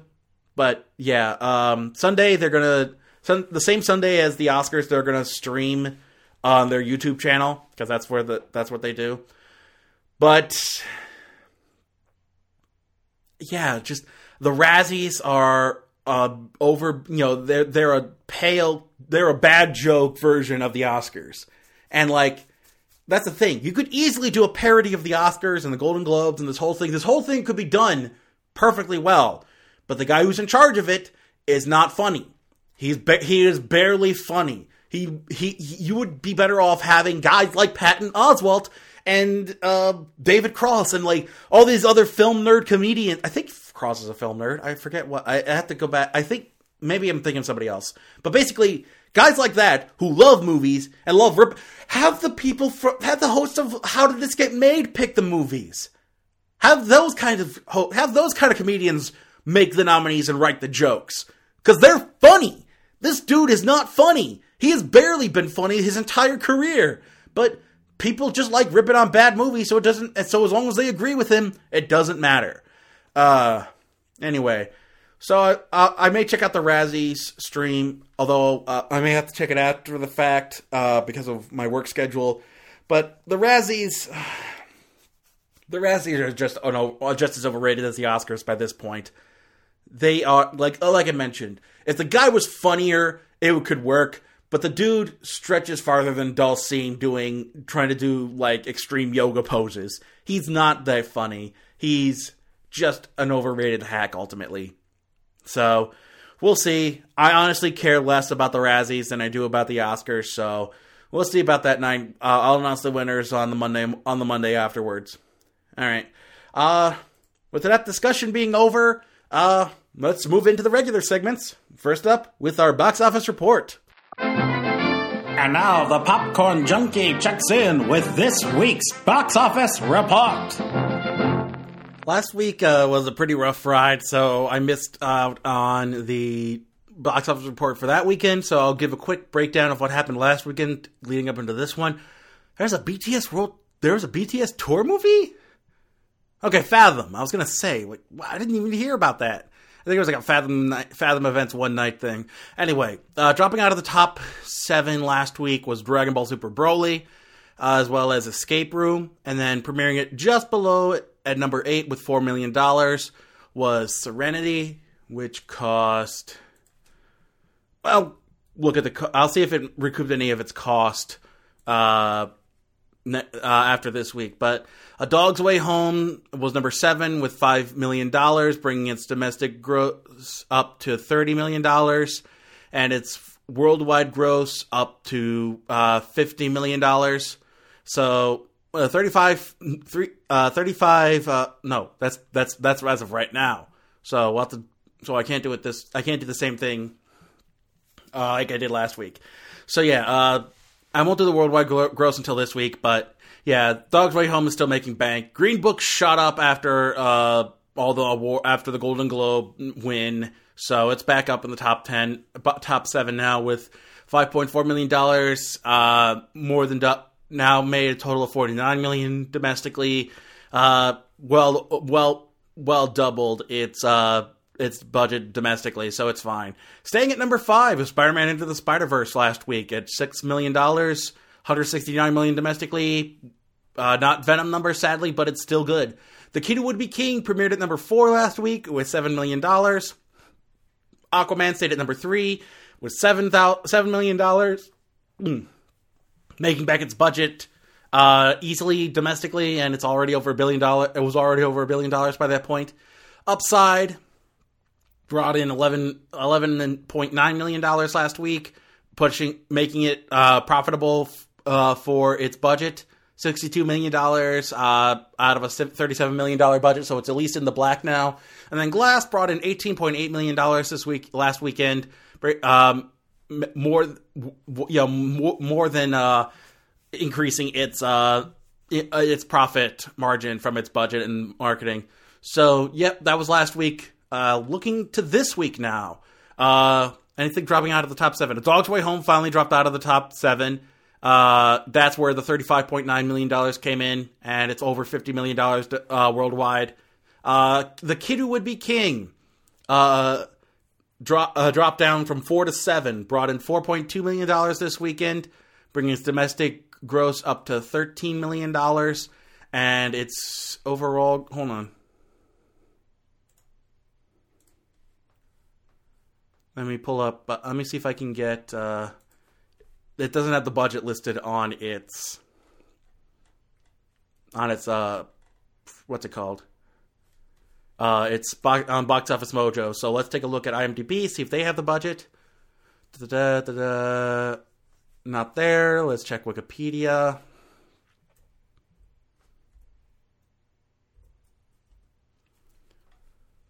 The Kid Who Would Be King.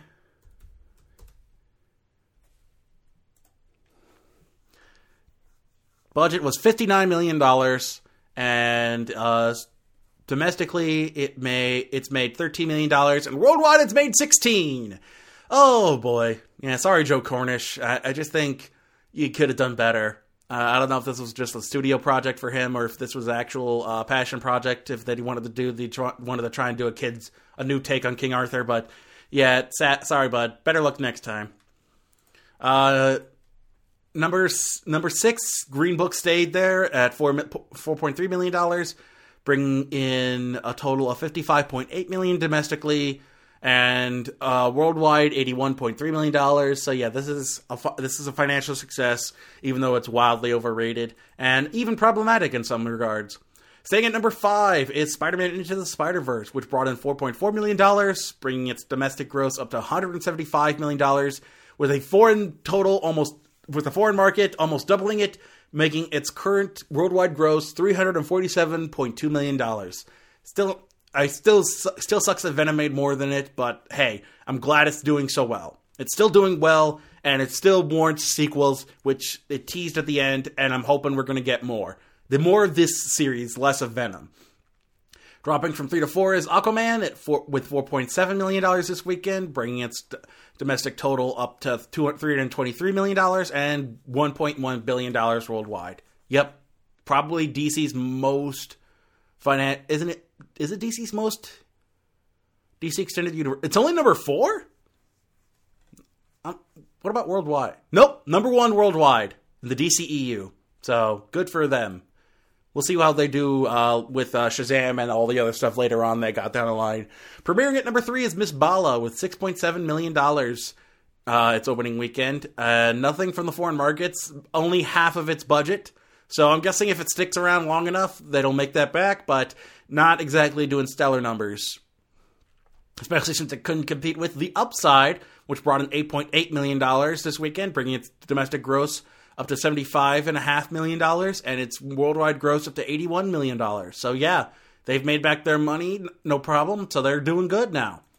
And then Glass stays at number 1 with $9.5 million, bringing its domestic gross up to $88.6 million, and its worldwide gross up to $198.9 million. Almost $200 million. That's almost 10 times what it costs to make. So yeah, that Shyamalan tapped into the zeitgeist with this one.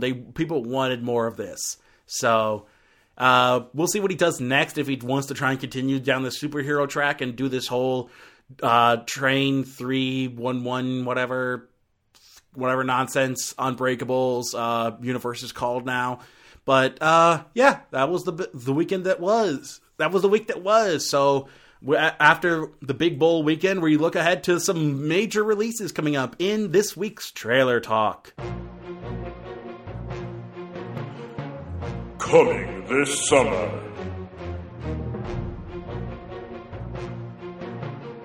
It's Trailer Talk. Rated R. Starts Friday. Since it was Big Game Weekend, I'm actually going to do something different this time around for Trailer Talk. I'm going to be looking at all of the trailers that premiered. Thankfully, sites like Variety... Vox. Vox is the one I got. Variety was where I got the Oscar nominees from. Thankfully, Vox collected all of the big premieres. So we're going to be watching them all as part of this week's Trailer Talk. So, first up, we've got the trailer for a new spot for Alita Battle Angel. So, let's take a look at that. I'd rather rule in hell than serve in heaven. Yep, Mahershala Ali. Some things must be seen on the big screen. The must-see cinematic 3D event of the year. The effect from the producers of Avatar, mind-blowing adventure. Alita Battle Angel, rated PG-13, February 14th. That was excellent. So yeah, the effects are looking better and better as the closer we get to it. So I don't know if they're still working on it or something, but if they were still working on like rendering or whatnot. But yeah, next week. Next week it's going to come out. So I look forward to that. I'm getting more and more pumped for it as we get closer. Next up, Avengers Endgame. Let's take a look. Marvel Studio. Oh God, thanks Marvel. Thanks for reminding us. Some people. Where do we go now that they're gone? But not us.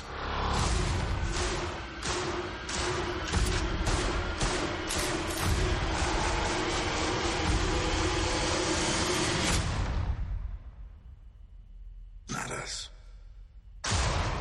Ooh, nice. Nice. I like that one. So yeah, that's some more footage revealing what's going on with everybody. But yeah, I'm excited. This is going to be fun. I have to pre-order my tickets soon. Next up, Captain Marvel. About a month away. We got to for this one. So let's check out that spot. About to show these boys how we do it. You ready? Higher, further, faster, baby. Yes, babe. Who is that? Higher. Further. Faster.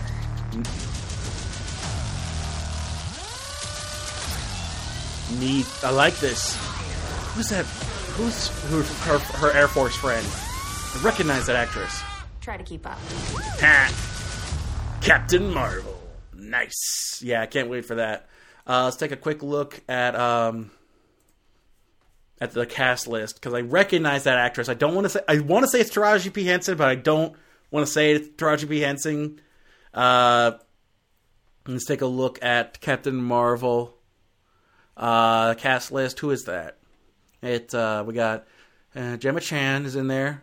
McKenna Grace, Lee Pace, Ben Mendelsohn, Jude Law, Annette Bening, Jimon Hansu, Clark Gregg, Colin Ford, Chukwumodu, Robert Kaczynski, Rune Tempt, Kenneth Mitchell.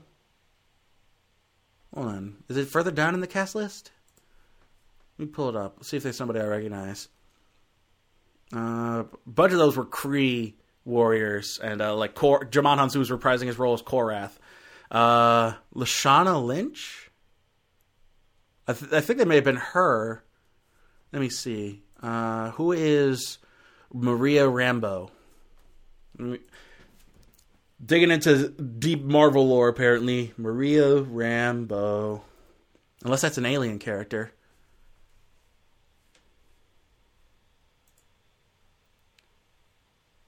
Maria Rambeau, fictional character in comics that eventually became leader of the X-Men. Photon Pulsar Spectrum. Initially known as Captain Marvel, the character joined and eventually became leader of the Avengers.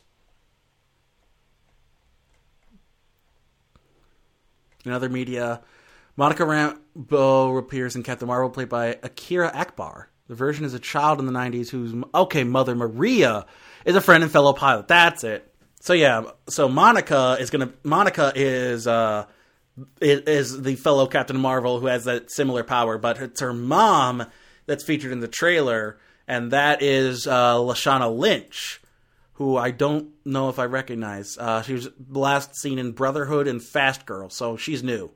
That's what she's known for.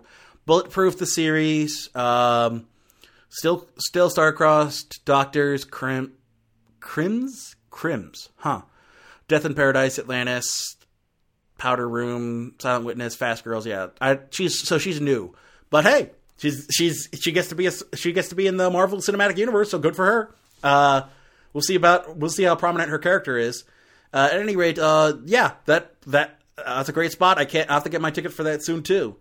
Next up, the premiere of Fast and Furious presents Hobbs and Shaw. Not the full trailer. I think that's in theaters coming up, but this is the Super Bowl spot at least. Fast and Furious presents. Of the planet, human evolutionary change. Who the hell are you? Bad guy. Idris Elba's so cool. Who's gonna stop me? Hobbs. Shaw. You have to work together. No way. This job requires stealth. Look at you. I'm trying to save the world, which, for the record, will be my 4th time. Because I'm really good at it. Hobbs and Shaw, you want a war? You've got one. On 3, 1, 2, 3. Okay, that's a good bit where The Rock is doing all the action and freaking Jason Statham just climbs in the elevator. Okay, yeah, this looks like fun. I get why they wanted to do a spin-off of these two, because they have great charisma. And Idris Elba's the bad guy?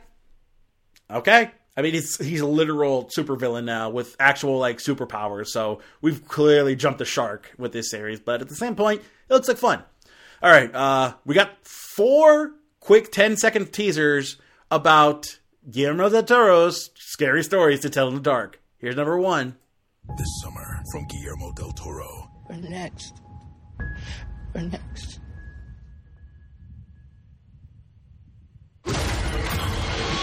Scary Stories to Tell. I like that they're keeping most of the designs look clearly based on the drawings from the book, but they definitely are keeping them mostly hidden for this point in time. This summer, here's number 2. Oh yeah, this one I specifically remembered though. I thought that one was a bit like a cute one. I didn't think, but they're taking that one a bit more seriously, and they actually made it really freaky and messed up. So we'll see about that one. Next up, based on the iconic book series.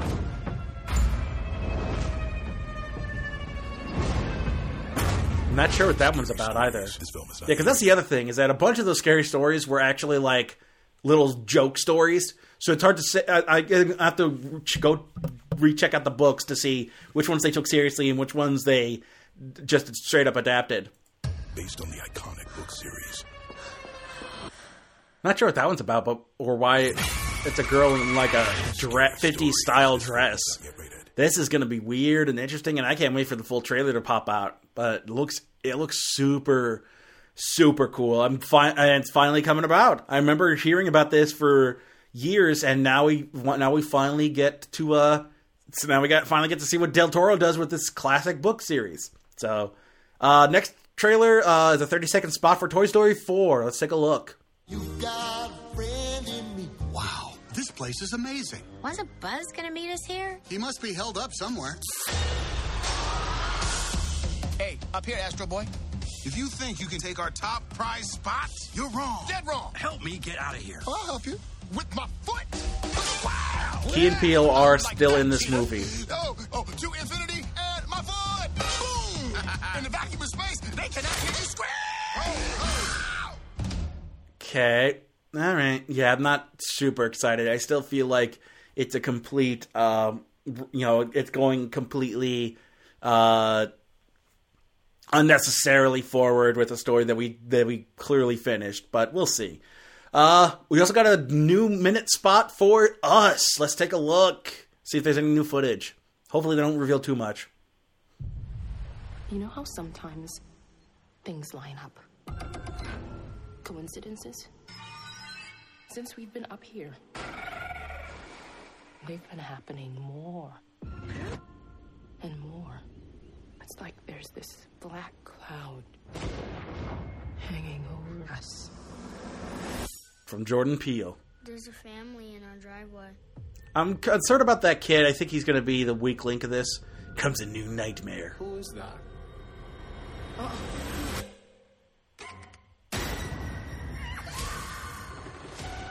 Run. On March 22nd, watch yourself. What are you people? It's us. Us. Rated R. Ooh, that's gonna be fun. It's gonna be fun. Yeah, I can't wait for that one. Done a lot of whole new footage, so that's good. They didn't reveal anything new, really. So we're gonna have to wait and see. Hopefully, come March, what the real deal is. And then finally, the last one is a new trailer for Wonder Park from Paramount Pictures and Nickelodeon. So let's take a look.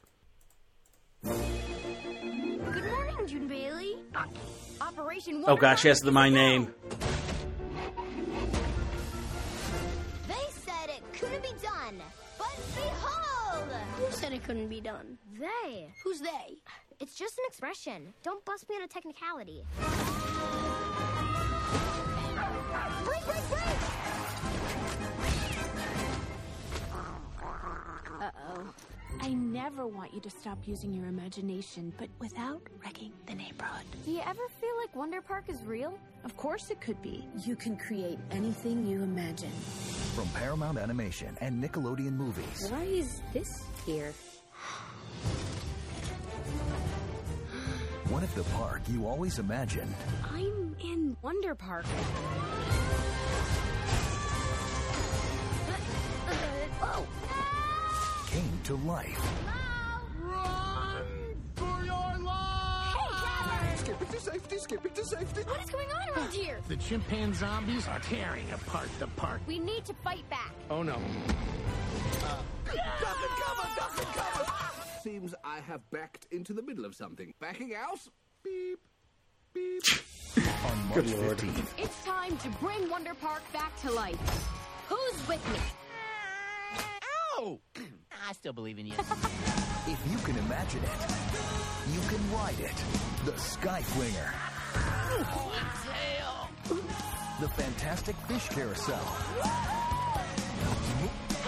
Awkward. Zero G Land. I'm more of a 2 feet on the ground kind of guy. And the Wonder Coaster. I want to be down. No! You guys did block the wheels, right? Oh, that's what this is for. Oops. No.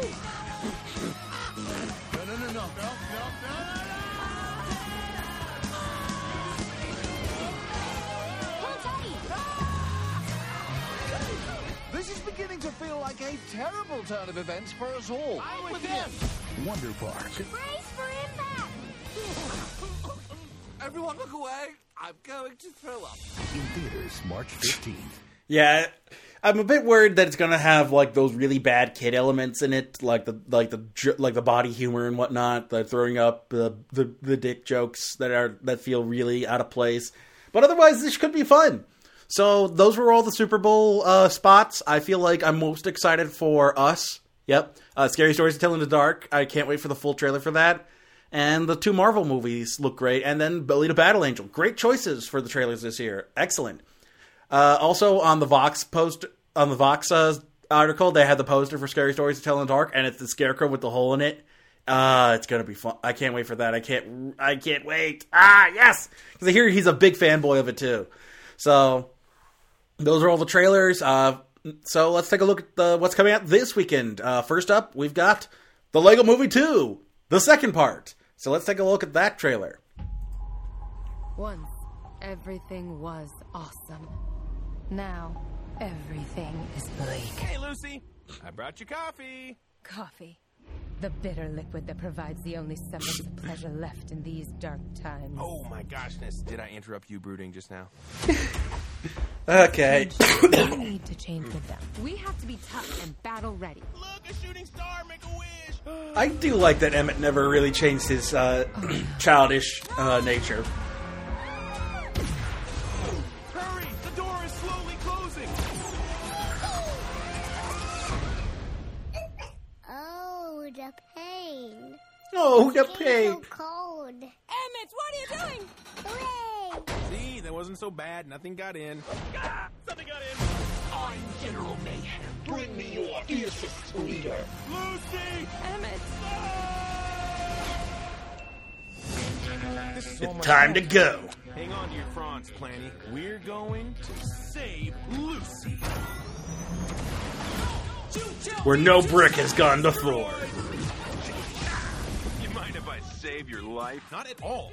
Who are you? The name's Rex Dangervest. Galaxy defending archaeologist, cowboy, and raptor trainer. I don't get it. Will you help me rescue my friends? You don't want to go anywhere near the Sistar system. It's ruled by an alien queen. Only the toughest are gonna get out of there alive. Who's a good boy? Who's a good boy? Yeah, you are.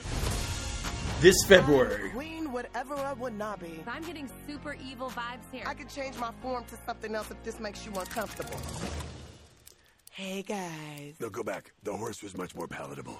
I got a phone and a play phone. I gotta get it, baby. No, it did not. A1, hit him with the A1 song. Say J1, not the A1 side. Lucy! Emmett, did you draw stubble dots on your face? What? No. No. Who are The you? second I'm part. your worst nightmare. You're me when I'm late to school and I forgot my homework and my pants are made of pudding? No, I don't. That's fun. That looks like fun. I'm not as concerned. I mean, I am concerned about some things, mainly the whole double duty Chris Pratt stand-in character. It's like, hey, Chris Pratt's in this movie. What if we do a parody of all the stuff that Chris Pratt did, like Jurassic World and Star-Lord, and how he's tied to being Indiana Jones for a hot second? And it's like, that's so that feels so self-congratulatory. I feel like they could have easily done its own thing, like make Alden Ehrenreich voice him, and he's basically Han Solo, but he's a parody of Han Solo. I feel like that would be way cooler or something like that, you know, rather than just Chris Pratt patting himself on the back and how cool he's gotten. That's how it feels, at least to me. But otherwise, like Tiffany Haddish is the villain in this. It looks like, and everything looks cool. I saw a quick TV spot that gave away what the big plan is. But I'm really excited. I don't know if this will be as good as the first one, but I have good feelings. I have to rewatch that first one this week at some point. But yeah, I'm excited. So we'll see when this comes out. Next up, we've got something that I wanted to get out of the way in January, but nope. We got to do this in February. Fine. What Men Want. Let's take a look.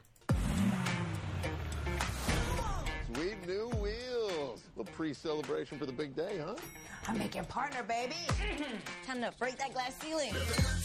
We all know who deserves this. Give it up for our Summit, Worldwide Sports Management's newest partner. Whoa! Allie, that pass was actually to Eddie. I'm so sick of this boy. Paramount Players. You don't connect well with men. Just stay in your lane.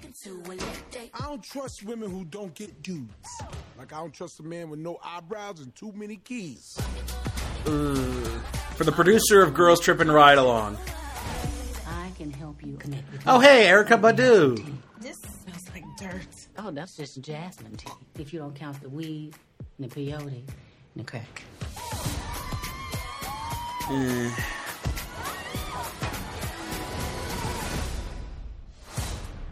Oh, hello. Welcome back, Miss Davis. Thank God this one didn't die on me. Starting today, no more drinking at work. Hey, that's too much information. I didn't say anything.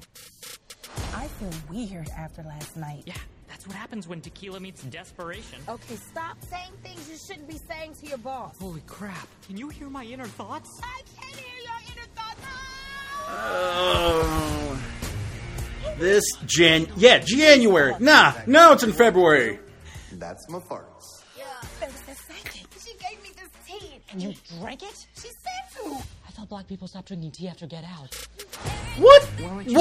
Why? What? To keep you down. Do we have any meetings on the books? Nothing yet, except the private poker game tonight. This is not a curse. This is a gift.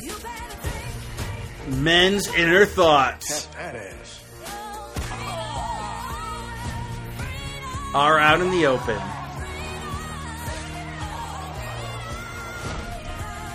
Little lady, what you doing at the big boys table, huh? $2,000. I'm bluffing these fools. I'm missing Real Housewives. Shaq finally has a winning hand. Why am I thinking in the third person? What is this so... Am I having a stroke? Wait, I have toast in my pocket. Whew. God. That was supposed to come out on January 11th. Oh, come on. What? I just want it out of the way.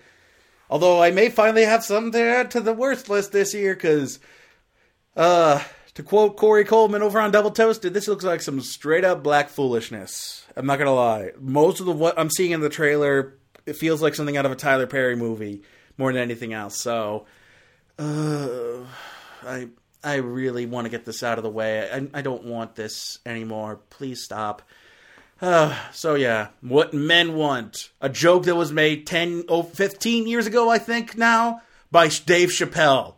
And that skit was funnier than this whole movie. Christ. So yeah, that's going to be coming out this weekend. Next up, we've got something that I finally realized has started to be pushed as a comedy. It's a dark comedy, Cold Pursuit, starring Liam Neeson. He's doing more parodies of his Taken stuff now. So let's take a look at the trailer again. I'm no speech giver. I'm just a regular guy who keeps a stretch of civilization open. But I really am honored. Hi, Laura Dern. to be named Citizen of the Year. Mr. Coxman? Yeah. It's about your son.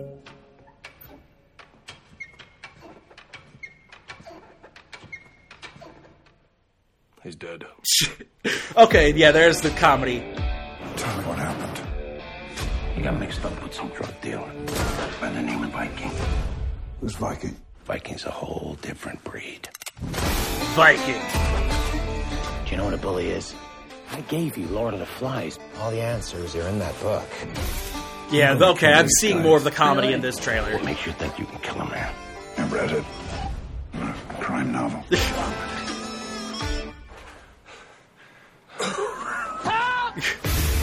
Three of Viking's dealers have disappeared. Speedo, Steamboat, Sam, Deb.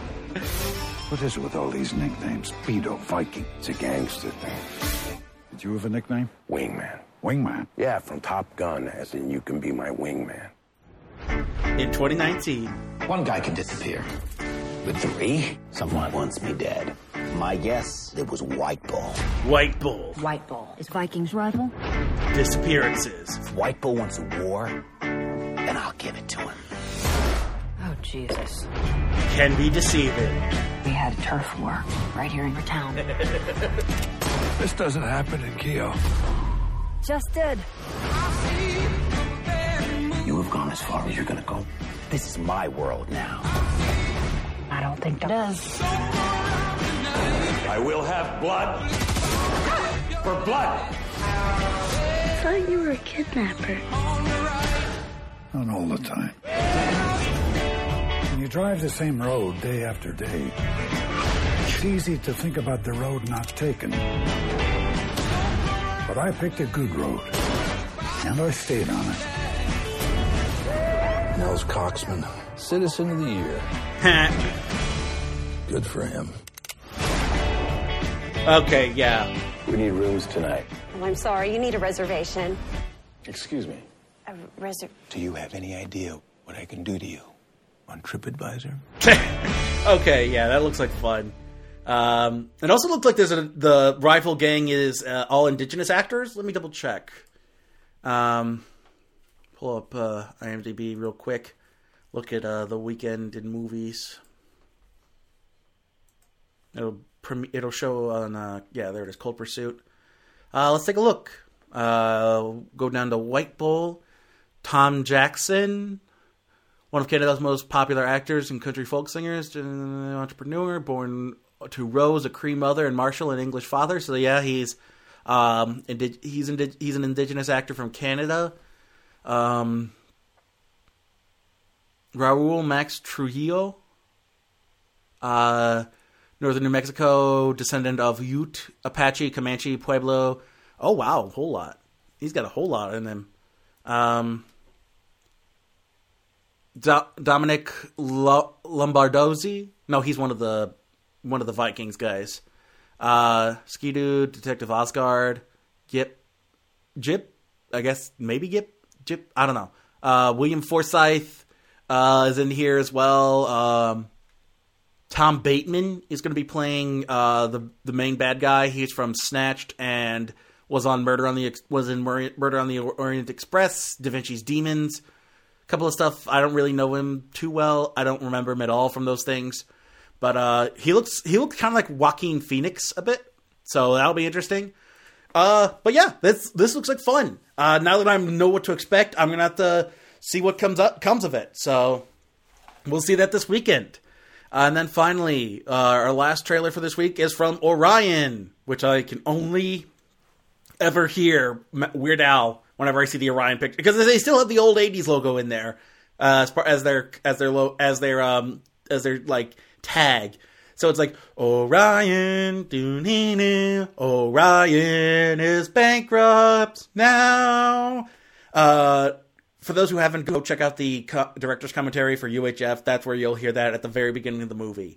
Also, go check it out. It's amazing. One of my favorite movies. Amazing director's commentary. Like, people actually come in, and on the DVD, Weird Al actually stood up in front of the screen to do a couple of jokes. It's fun. It was amazing, and they took it out of the Blu-ray, and I'm sad because those were amazing. They should have kept those in perpetuity, because that was part and parcel of the director's commentary. Anyway, yeah, it was fun. Anyway, Orion Pictures is back as part of MGM, and they've got a new trailer we've got a trailer for their new movie, The Prodigy. Let's take a look.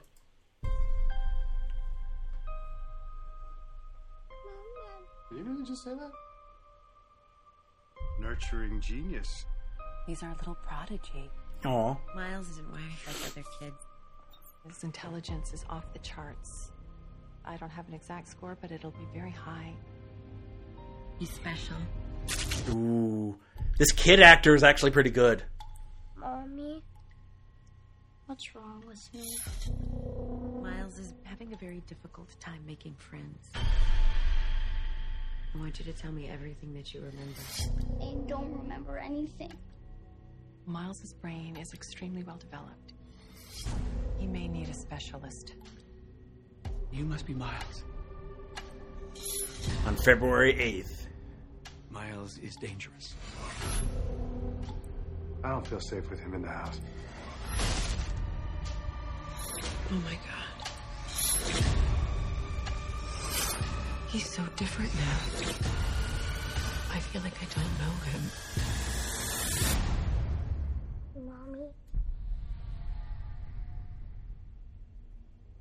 Will you always love me? Oh, it's so creepy. No matter what I do? That's a way better trailer than the one I've been seeing. Oh, that's so creepy. You know what I'm getting? Omen vibes. This is like a real send-up of the Omen, and I am here for this. I can't wait. This looks good. This trailer sold me on the movie. It could be terrible, but I'm here for it at least. So yeah, that's what to expect from this week. So we'll come back next weekend. But for right now, it is time for the plugs. If you're listening to this podcast, you're most likely listening to us on our homepage at GumbyCatNetworks.com. And if you want to keep up to date on all the new episodes as they come out, you can do so by favoriting the website in your browser, whatever. And whitelisting us on your ad blocker and checking out all of our other fine programs as well. We're going to have a new Living in the Stacks coming up this month. It's going to be about the Scarlet Fever, I believe, epidemic in Philadelphia. Maybe I think that's what it was, in 1793. So stay tuned for that. And then we've also got all of Donna's stuff over on the Snarkcast. I believe Vanessa is still doing her stuff through Las Vegas Oddities, Odd Vegas. And if you yourself are a podcaster and you want to join our fine network, you can do so by sending us inquiries at GumbyCatNetworks@gmail.com, and we'll get back to you and see if you can join our lovely podcasting family. Otherwise, if you want to check us out on your mobile devices and on your various podcast providers, we're in iTunes, Google Play, Spotify, Spreaker, Stitcher, iHeartRadio, all of that, and I'm hoping to join Podbean as soon as I can, and turn that into another Patreon outlet as well. And so you can have all the Patreon content through Podbean if you want to use that as well down the line. But in the meantime, you can find me there. Be sure to leave a 5-star rating and review and let people know that you like the show and that they should check it out as well. And if I had more outlets to get people's reviews read, I could read those out on the show as well, and I'd shout you out for your contributions and sharing the show with your friends. But you can also share the show through your various social media platforms. We're on Facebook at facebook.com/popcornjunkie. Twitter, we're at cornjunkiepod. Instagram, I'm very bad at, but I'm there at Popcorn Junkie Podcast. I'm on Stardust at Popcorn Junkie, and you can join us there for all the fun that we're having on Stardust. And if there's anything else you want to say, any kind of feedback you want to give, corrections I should make, additions to what I've said, any kind of refutations, if you had your own opinions on Miss Bala or the Fire Festival documentaries, or my thoughts on the Razzie and Oscar nominees and the Oscars in general, send all of that to popcornjunkiepodcast@gmail.com. And if you leave the note that you give me permission to use on the podcast, I will read out your email on the podcast. Otherwise, I'll just paraphrase. That about does it for this week. Until next time, I'm John Bailey, and I managed to make it through this episode with minimal coughing. Hopefully my voice gets better soon as the weather warms up.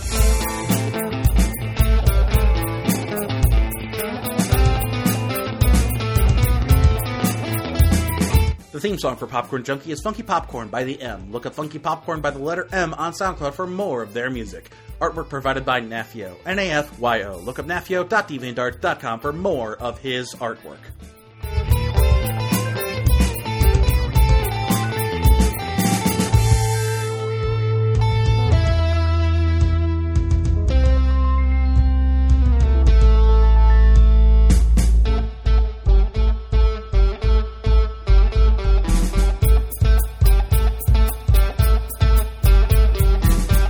I think Maya Rudolph would be a great choice as long as... Sorry, that was my...